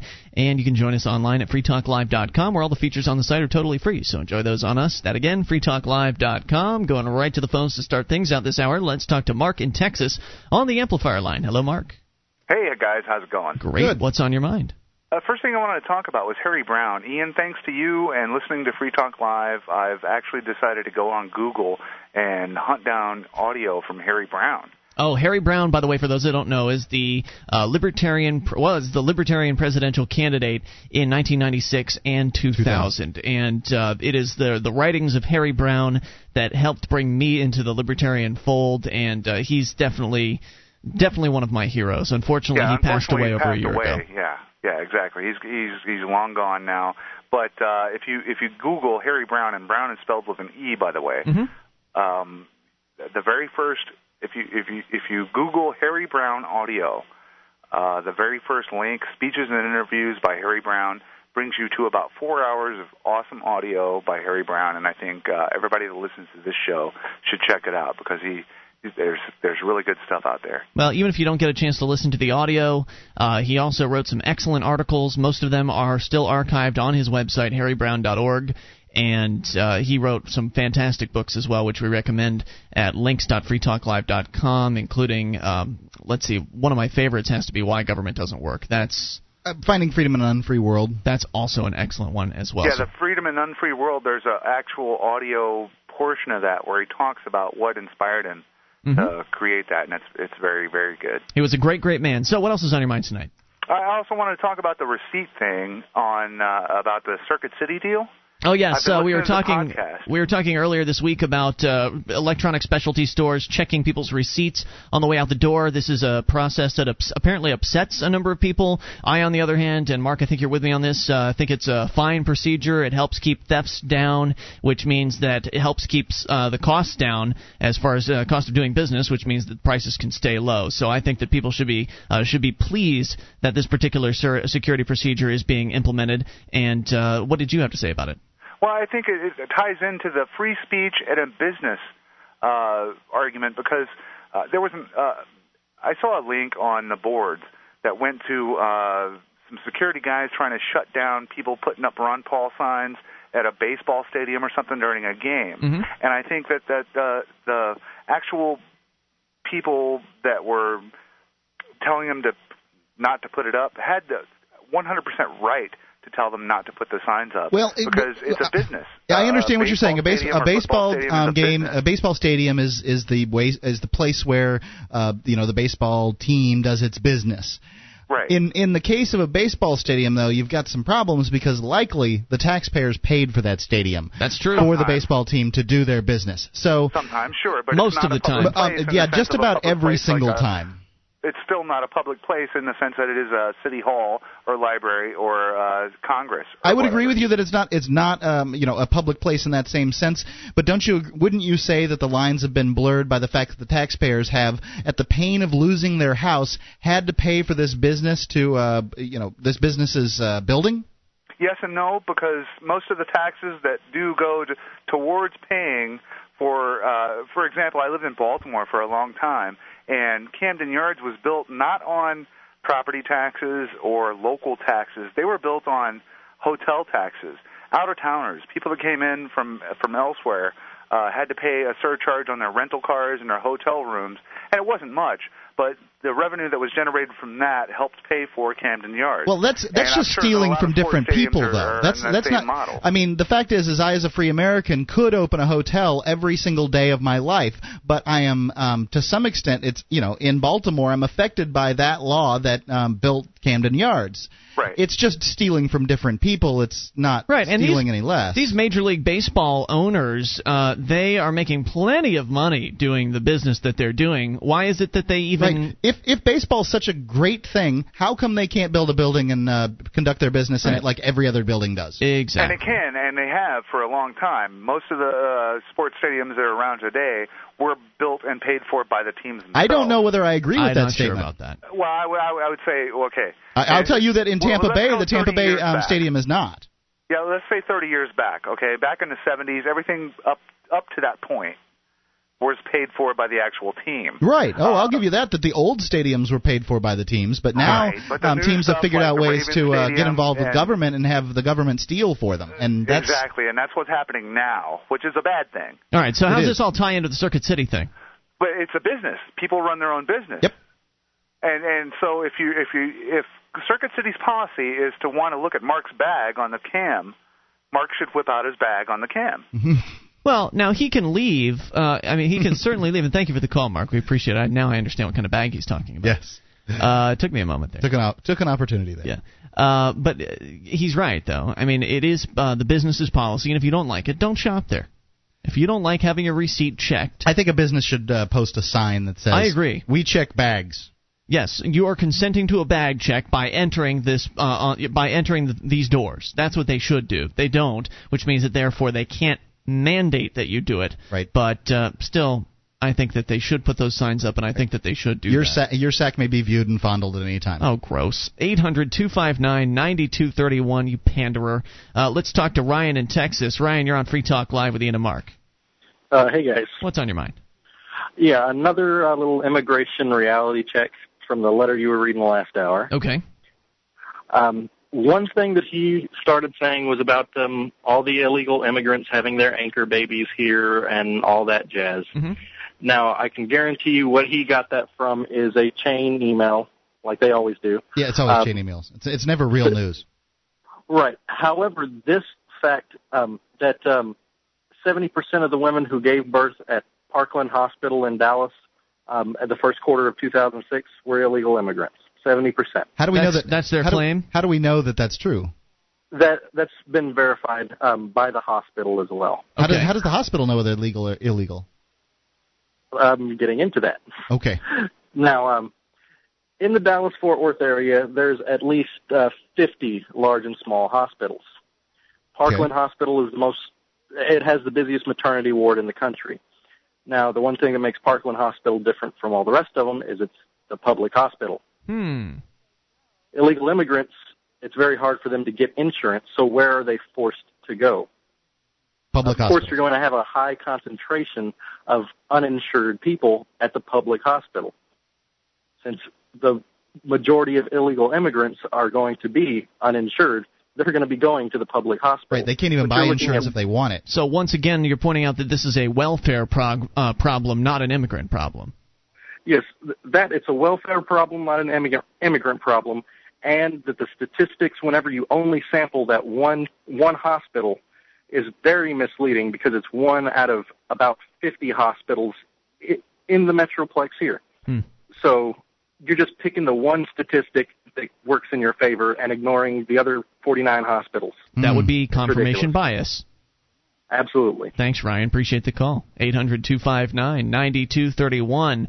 To an email. So we read an email last hour from one of our listeners who is living down in Brazil, and he hates Mexican immigrants, and he loves Brazil because they check his passport wherever he goes, and that they keep track of every single penny that he spends, and he was lauding this as though this is something that we want here in America. And I've got to wonder, if you're somebody out there listening who actually thinks that illegal immigrants are bad people and they need to be stopped or whatever it is you think about them, if you are of that mindset, are you completely willing to give up all of your privacy in order for in order for the promise from the government that they'll keep the illegal immigrants out? If you're willing to give up all of your liberties to be a free American, in that you'll have to stop periodically at checkpoints to show your U.S. citizenship, your papers to prove your citizenship as you try to travel from place to place. Right. What if you're in a hurry? What if you're trying to get to work and then they want to check your papers? Does that make you feel good? Does that make you feel What if they have secure? to come into your house to see whether there's illegal immigrants around? Are you willing to go through those steps? House-to-house checks? Will that make you feel like a free person? Or do you just not care about that whole freedom thing anymore? Oh, that freedom stuff, it's overrated anyway. 800-259-9231. Like to hear from you on that. Otherwise, we'll read you an email from an immigrant. This is Free Talk Live.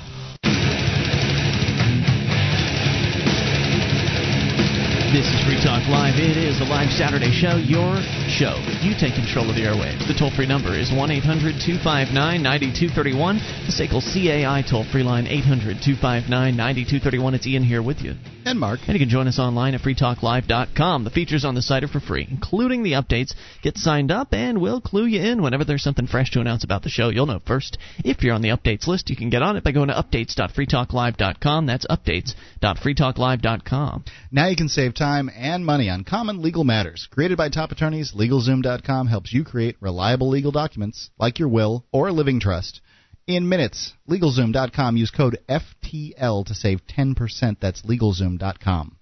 To the phones, to the fun. Let's talk to Kip in Phoenix. Kip, you're on Free Talk Live. Hello. I want to break the news that Alex Jones was just arrested. Alex, for what?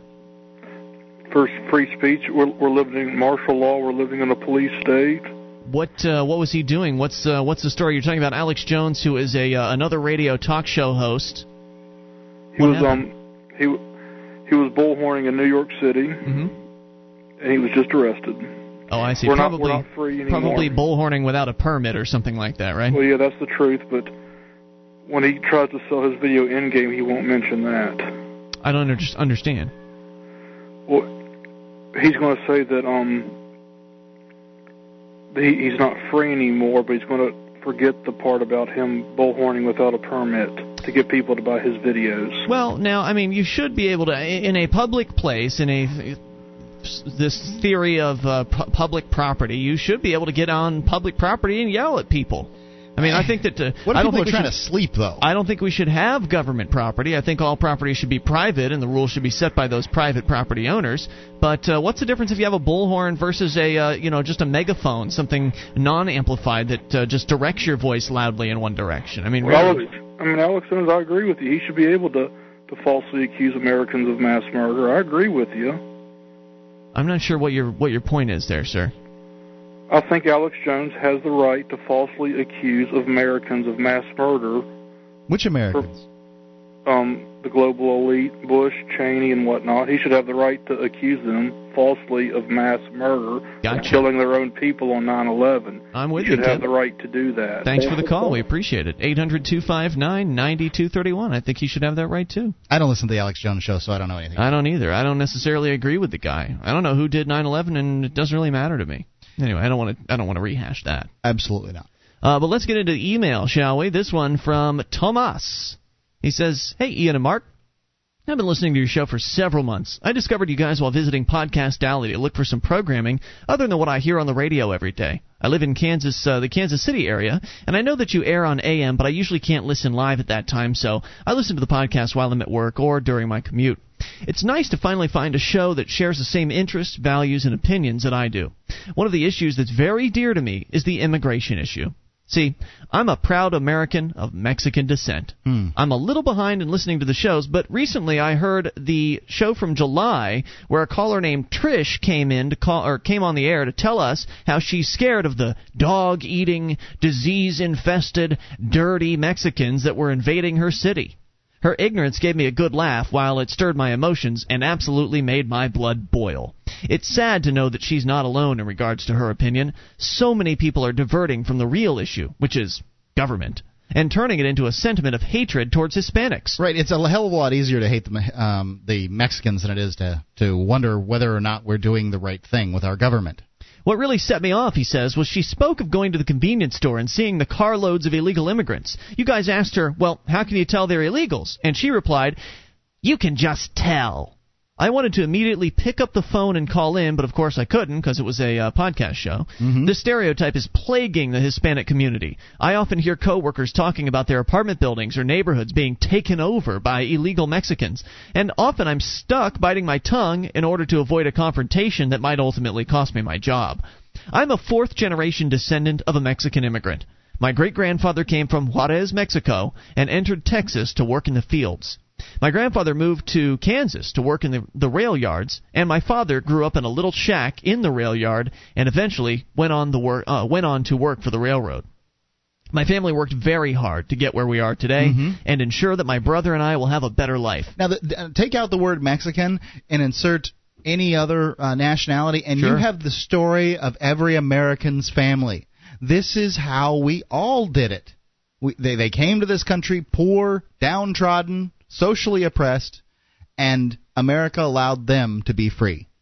Why should we keep that away from Mexicans? He says they sacrificed to send us to parochial schools, which aren't perfect, but they're a little better than the government school system here. Then I eventually went on to attend a Catholic college as well. I feel like I've received a decent education. I consider myself fully assimilated. My skin is tan, I speak perfect English, and while I'm proud of my Mexican heritage, I speak very little Spanish. Once again, backing up all of the studies that we've ever seen on this show about immigrants down through the generations. Right. You know, the illegal immigrant haters out there will tell you, these people don't want to assimilate. They want nothing to do with us. They hate Americans. Well, this guy's fourth generation can't even speak Spanish, or at least not very well. And I'll tell you, I speak Spanish a little bit, enough to really annoy people that can speak Spanish, because I'll find them wherever. If you look like you speak Spanish, I want to talk to you. I'm in New Hampshire. It's full of lily white people. I don't have the opportunity to speak to people that speak Spanish very often. So if I see somebody who can, I'll speak Spanish to them. I find people all the time that are Hispanic that don't speak Spanish. They just don't. He says, I work at what I consider to be a professional job, and I even run my own small business, an entertainment company that offers a mobile DJ service, live bands, independent artist music promotion, and produces a weekly Tex-Mex Tejano music show on our local community radio station. That's tough work. That also backs up something we've seen as far as the statistics are concerned, and that is that immigrants, or the sons or daughters of immigrants, are more likely than regular Americans to have their own business, to start their own business, to be entrepreneurs. And that's good for the rest of us because entrepreneurs create jobs. You know, and the Tejano music, it's no different than, you may or may not like it, but it's no different than polka. It's another form of music brought to this country that enriches us all because of, the diversity that we've been given. By the way, that Mexican music is very similar to polka music because they both have accordions. He says, I'm legal, so to speak, but I often experience people with Trish's you can just tell attitude. How can one just tell that someone is a so-called illegal? Is it because their skin is tan? Is it because they speak Spanish? Is it because they might speak with an accent? Maybe it's because they can't afford a brand new car, so they're driving in a 70-something Impala. Or is it a mix and match of some of the above? They're tan-skinned, brown-eyed, black-haired, speak Spanish, and happen to be wearing Wrangler jeans with a cowboy shirt, boots, a Stetson hat, and a big belt buckle. I often dress this way and find I'm treated differently when I do. I happen to enjoy boots and cowboy hats. Is that a crime? I also enjoy wearing hip-hop clothing, dress business casual at work, and own a couple of tuxedos that I wear when I DJ weddings. Where I grew up, that's what everybody wore. Wrangler jeans and a cowboy boot and a big buckle and the sort of Western shirt. I had why? Why is that a problem? The clothing that I might have on the exterior doesn't change who I am. My family has never sucked off welfare's teat or drank from the bowl of milk that was left out on the doorstep, and Good for him. Never will. You hear that? A Mexican whose family came to this country and didn't take any welfare at all. And he's proud of it as well. I bet he is. I imagine that. Wouldn't you be proud if your family never did? And I don't know. I imagine that there are a lot of immigrants, both legal and illegal, that are also very proud that they're hardworking people who don't live off the teat of the state like so many regular Americans do. More on the way. You can take control of the airwaves. This is your show, and more from Tomas. This is Free Talk Live. One of the bonuses you'll get as a Free Talk Live amplifier is access to our classic archives. For just $3 a month, you can become an amplifier, and you'll help us get on more radio stations and MP3 players. Get the details at amp.freetalklive.com. That's amp.freetalklive.com.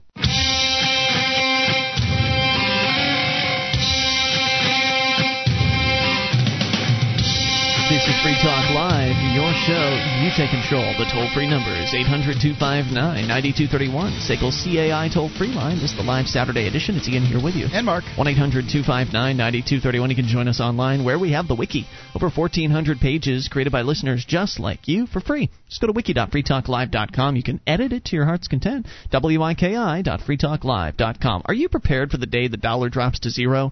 D2Z.org proposes that day is near. Go to D2Z.org and learn how to survive and thrive during the U.S. dollar crisis. That's D2Z.org. We're reading an email from a fourth-generation Mexican immigrant. His name is Tomas, and his family came here. His great-grandfather came from Juarez, Mexico, and worked in the fields in Texas. Grandfather moved to Kansas, worked in the rail yards. Father grew up in a shack in the rail yard, and his family worked very, very hard to send them to private schools, and they managed to pull it off. And now he's an entrepreneur. He DJs weddings. He also works for a company. He's a productive member of society, as has been all of his family. In fact, he points out that his family has never taken government welfare. Never. And I imagine there are a lot of other families like his out there. From the experiences I've had meeting Hispanics in person and talking to them on this show, I know, general statement here, they seem to be a very proud group of people. They're very proud of their heritage. And I think they're very most people are proud of their heritage and of how hard they work. I don't think that you can draw any conclusions one way or the other about Mexican people. I don't think you can say they are hardworking, although they really do seem to be that way to me. I don't think you can say they are lazy. I don't think you can say anything. They're honest. They're good. You can't say anything about them. But you can't make those generalizations about anyone. And that's the reason that everyone should be free to come to this country to enjoy the fruits of their own hard work. Now, there shouldn't be the abilities to somebody to come to this country and suck off the government teat and take welfare. And there shouldn't be a government teat.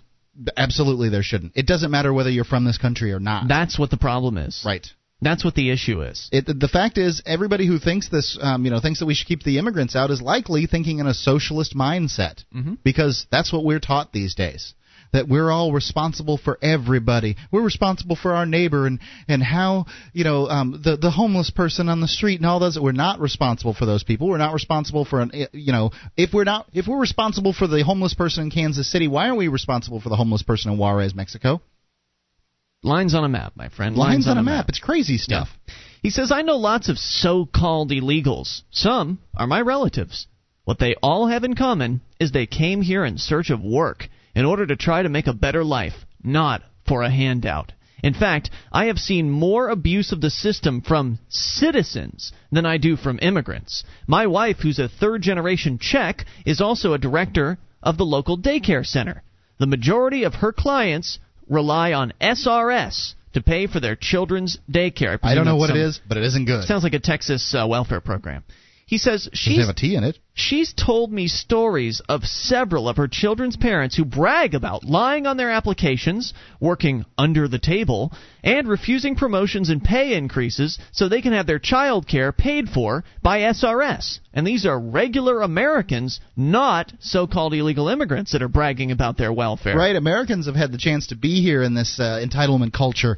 They believe they're entitled. They've been taught since they were children that, the government will take care of you. Cradle to grave. Yep. In contrast, he says we pay $130 a week for our 1-year-old's care, which is with her 50% employee discount, while her parents pay perhaps $20 a month copay, which she continually has to pester them for in order to collect it, since they are used to having everything just handed to them. He's saying that the parents have to pay $20 to have their kid the welfare watched parents are paying that much. To have their kid watched for a week. But they can barely and the rest of us pay for it. Right, but they can barely even get $20 out of these scumbags. He says, what I'm trying to say is that I hope one day people like Trish and Buck, who called in after her, will wake up and fan away that smoke that's clouding up their vision. Immigration has always been an important part of who we are today as Americans. The real problem is government and its fetish of keeping people as slaves to the system. And to set the record straight, I have 2 cousins who are restaurant entrepreneurs here in Kansas City, and dog tacos have never been part of the menu and never will be. Once again, 2 of his cousins, also Hispanic, restaurant entrepreneurs. Now, can you believe that this is a Mexican who's talking like a small government libertarian? I guess is the best way you could talk about them. But there's been Barry Goldwater was a small government Republican. Can you believe we've been told that Mexicans are a bunch of socialists that are going to all join the Democratic Party and we're going to swirl down into a third world country? We let those people in. Don't believe that for a moment. It's not what I'm hearing. On a happier note, he says, a couple of days ago I was at a local convenience store and was pleased to see someone had placed a Ron Paul card in several places throughout the store. I picked one up and gave it to my wife. She read it and started asking me questions about some of the issues on the card, more specifically Real ID. I explained to her what it was, and she was in shock. She's now a Ron Paul supporter, which I consider a victory since she came from a Democratic upbringing. Anyway, thanks for hearing me out. Keep up all the efforts towards spreading the message of liberty. I hope someday to be able to join the AMP program, but I've supported the show through Amazon. Hopefully I'll be able to call in sometime. Your friend in liberty, Tomas. And by the way, he mentions the Amazon link. That's amazon.freetalklive.com. Great way to get the stuff that you need. 41 categories to shop in. When you enter through amazon.freetalklive.com, Free Talk Live gets a percentage of your purchase. It doesn't matter if you're one of our U.S. listeners or Canadian listeners or UK listeners or... And it doesn't cost you anything more either. German listeners. Any of you guys can shop through amazon.freetalklive.com. Let's go to the phones and talk to Paula in Florida. Paula, you're on Free Talk Live with Ian and Mark. Hi, good evening, hon. Hey, what's up? There was something I wanted to talk about, this thing with bin Laden. Okay. He really made a fool out of GW. How's that? I mean, you should have heard the men on the news. I mean, when they heard this, they said, oh, is there something that, that we didn't get? Is there more to this? I mean, they couldn't believe that, he was talking the way he was. He said that, if we weren't in this war, he said, if you hadn't done what you've done, he said, you would have money for your housing problems. He's right. I mean, he made a fool out of the president. We actually analyzed a lot of bin Laden's speech on last night's show, and people are welcome to go and grab that at freetalklive.com. But he said a lot of very accurate things, and he said a few wrong things as well in his speech. Yeah, but I mean, I would say bin Laden is more of an honest man than George W. Bush. Oh, yeah. As a matter of fact, I've talked to some Muslims down the road here that have a service station here, and they've told me quite a bit about him. Yeah, they're from Saudi Arabia. He basically just shot down all of the arguments that the zealots, the anti-terrorism zealots, put forth. They claim that bin Laden and his crew hate Christians and they want to wipe out all the Christians. Bin Laden says, there's Christians right here living amongst us. There are Christians, millions of them in Egypt, and we're not wiping them out. So that doesn't have anything to do with it. What it has to do with is the fact that the U.S. military and the CIA and the government is over there meddling in their country's affairs and destroying infrastructure and killing their friends and family members. That's why they're angry. Yeah. I mean, they know what they're doing to us here, too, and they don't like it. Paula, thanks for the call. We appreciate hearing from you. Well, there's another thing you ought to know. What's that? Is that in my book on the House of David, it said that if anybody messes with any descendants of David and takes them off their throne, they're going to be destroyed. Okay, I don't know what that means, but thanks for the call, Paula. We appreciate it. Sounds like she's writing a book now. Interesting. Very good. Interesting. Maybe she'll sell it through Amazon. Because I need a book on this House of David stuff that she talks about. It's very confusing. I have no idea. Yeah. Let's go to Carl in Montreal. Carl, you're on Free Talk Live with Ian and Mark. Hello. Hey, I was talking to one of my friends about government. I remember how you mentioned, how government is basically failure and, all the problems with government. He sent me some stuff to read. With the Bible, even though I'm not trying to endorse the Bible, but, how it says that, in the Bible, Satan or the devil offered Jesus all the kingdoms of the world if he do an act of worship. And he was talking about how the devil and how these nations are, they reflect, this evil personality, No, I don't know. What now? Well, we sent me, talk about the book of Daniel. There are 4 beasts coming out of the sea. First one was like a lion, the second a bear, the third a leopard, What's the relevance of this old book exactly?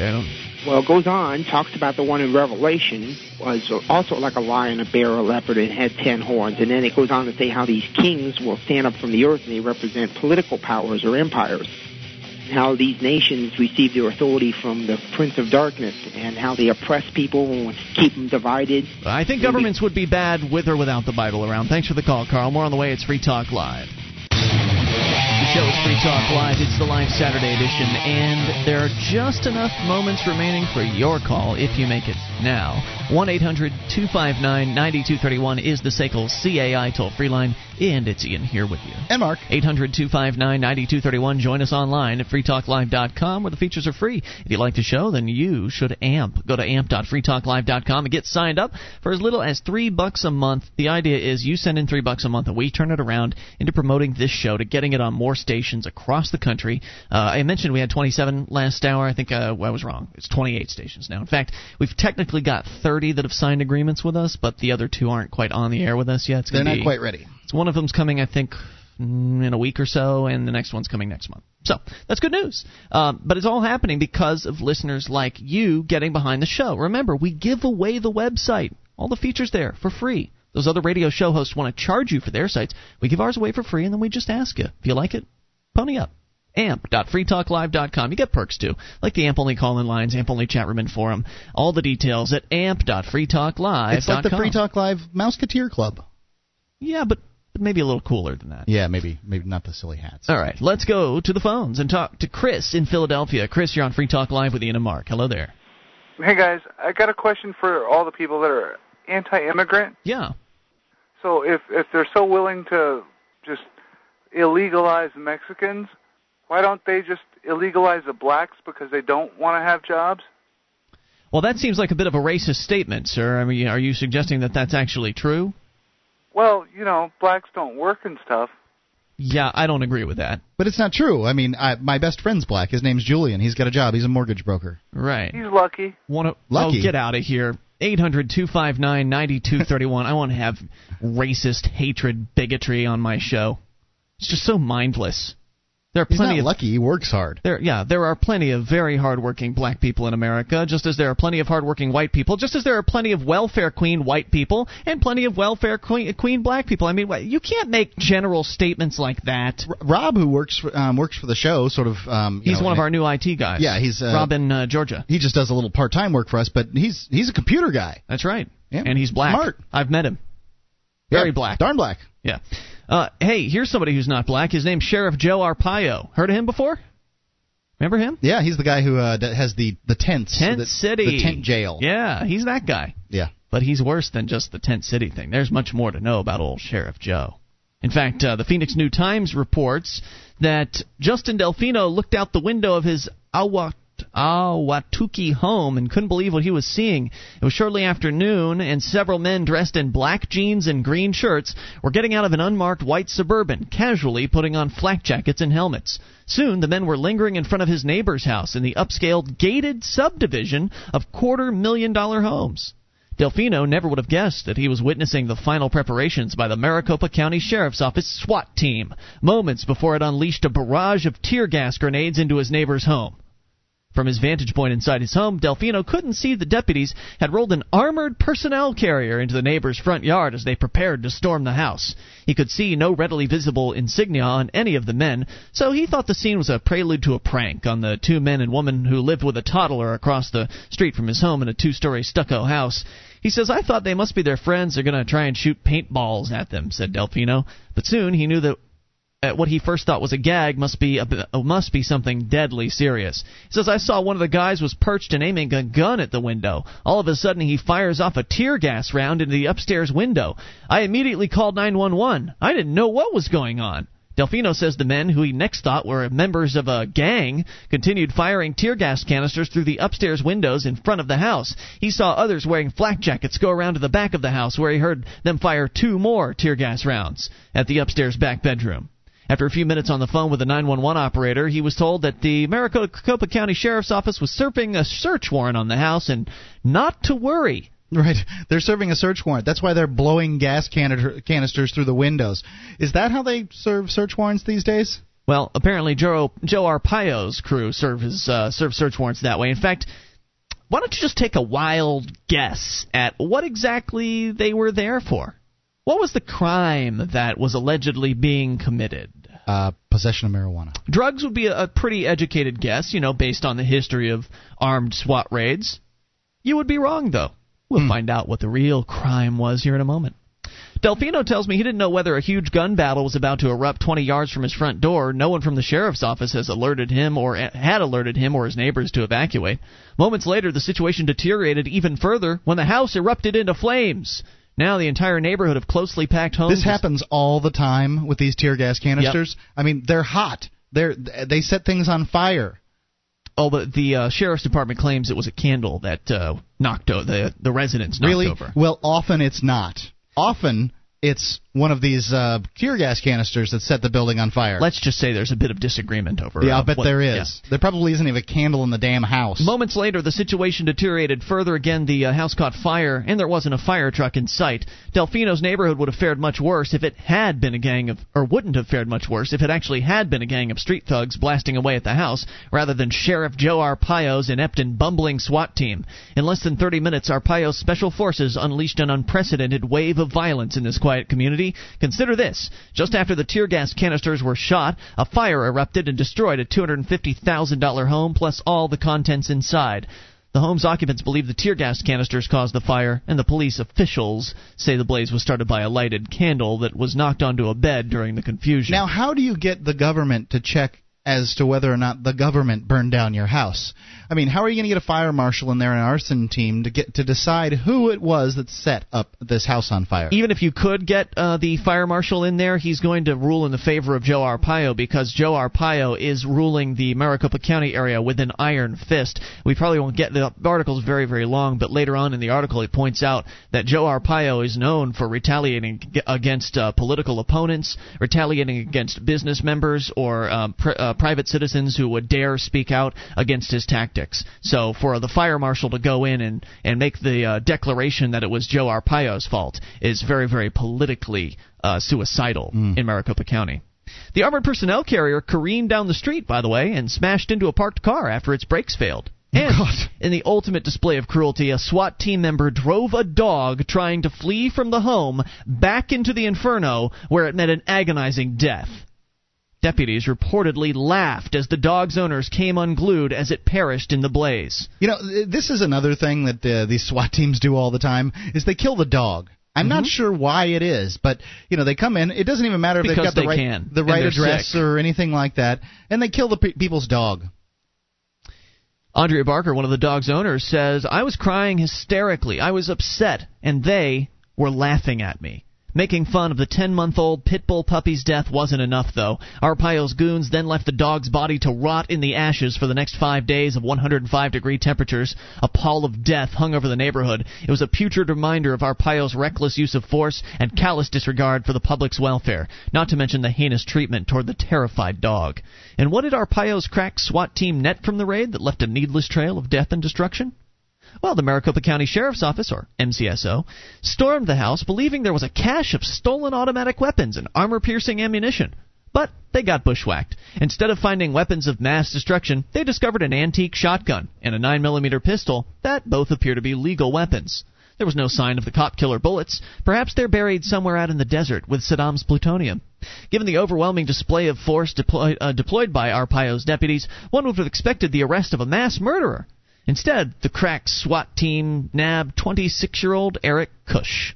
And let me tell you, Cush is a really bad, bad guy. You see, he was wanted on a misdemeanor warrant for a failing to appear in Tempe Municipal Court on a couple of traffic citations. So they burned these people's house down, killed their dog over some traffic citations. That is correct, sir. We need to get rid of these SWAT teams. They do nothing to keep us safe.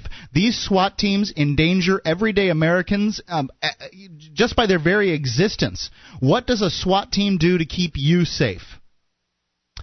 They just seem to raid people's homes for, silliest things like marijuana and...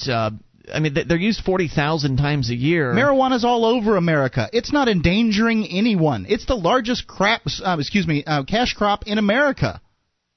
They just want whatever excuse they can. They just love putting on their black masks. That's really what it is. It's all about these boys in the police department getting to play with their toys that they got hand-me-down toys from the military. Mm-hmm. They want to be able to get in the APC. They want to be able to fire off the AR-14s. They want to have their MP3s. They want to do this whole Black Ops raid thing just like they're heroes in the Army. Yep. Well, they're a military force being used against us, America, not against some other country that's affecting our freedoms. There's no reason why they couldn't have waited with 2 cops in a car down the street until this guy went to the store or something like that, or went to work and pulled him over at that time and then, arrested him or did what they felt like they needed to do. Mm-hmm. This was completely unnecessary, a completely unnecessary show of force, and so typical of the way this country has become. This law enforcement attitude that is just resulting in the destruction of property and the destruction of your liberties. We'll see you Monday night, online in the meantime, at freetalklive.com. Have a great weekend. DVD, books, music, instruments, periodicals, computers, software, electronic, photo, cell phone, office product, home and garden, bed and bath, furniture, kitchen, pet supply, automotive, hardware, apparel, shoes, jewelry, grocery, healthcare, sports and outdoors, toys, games, used, and more. It's a department store at your fingertips. Amazon.freetalklive.com. Get all your shopping done, a great deal, delivery to your door, and a percentage of your purchase will go to Free Talk Live when you enter Amazon through Amazon.freetalklive.com.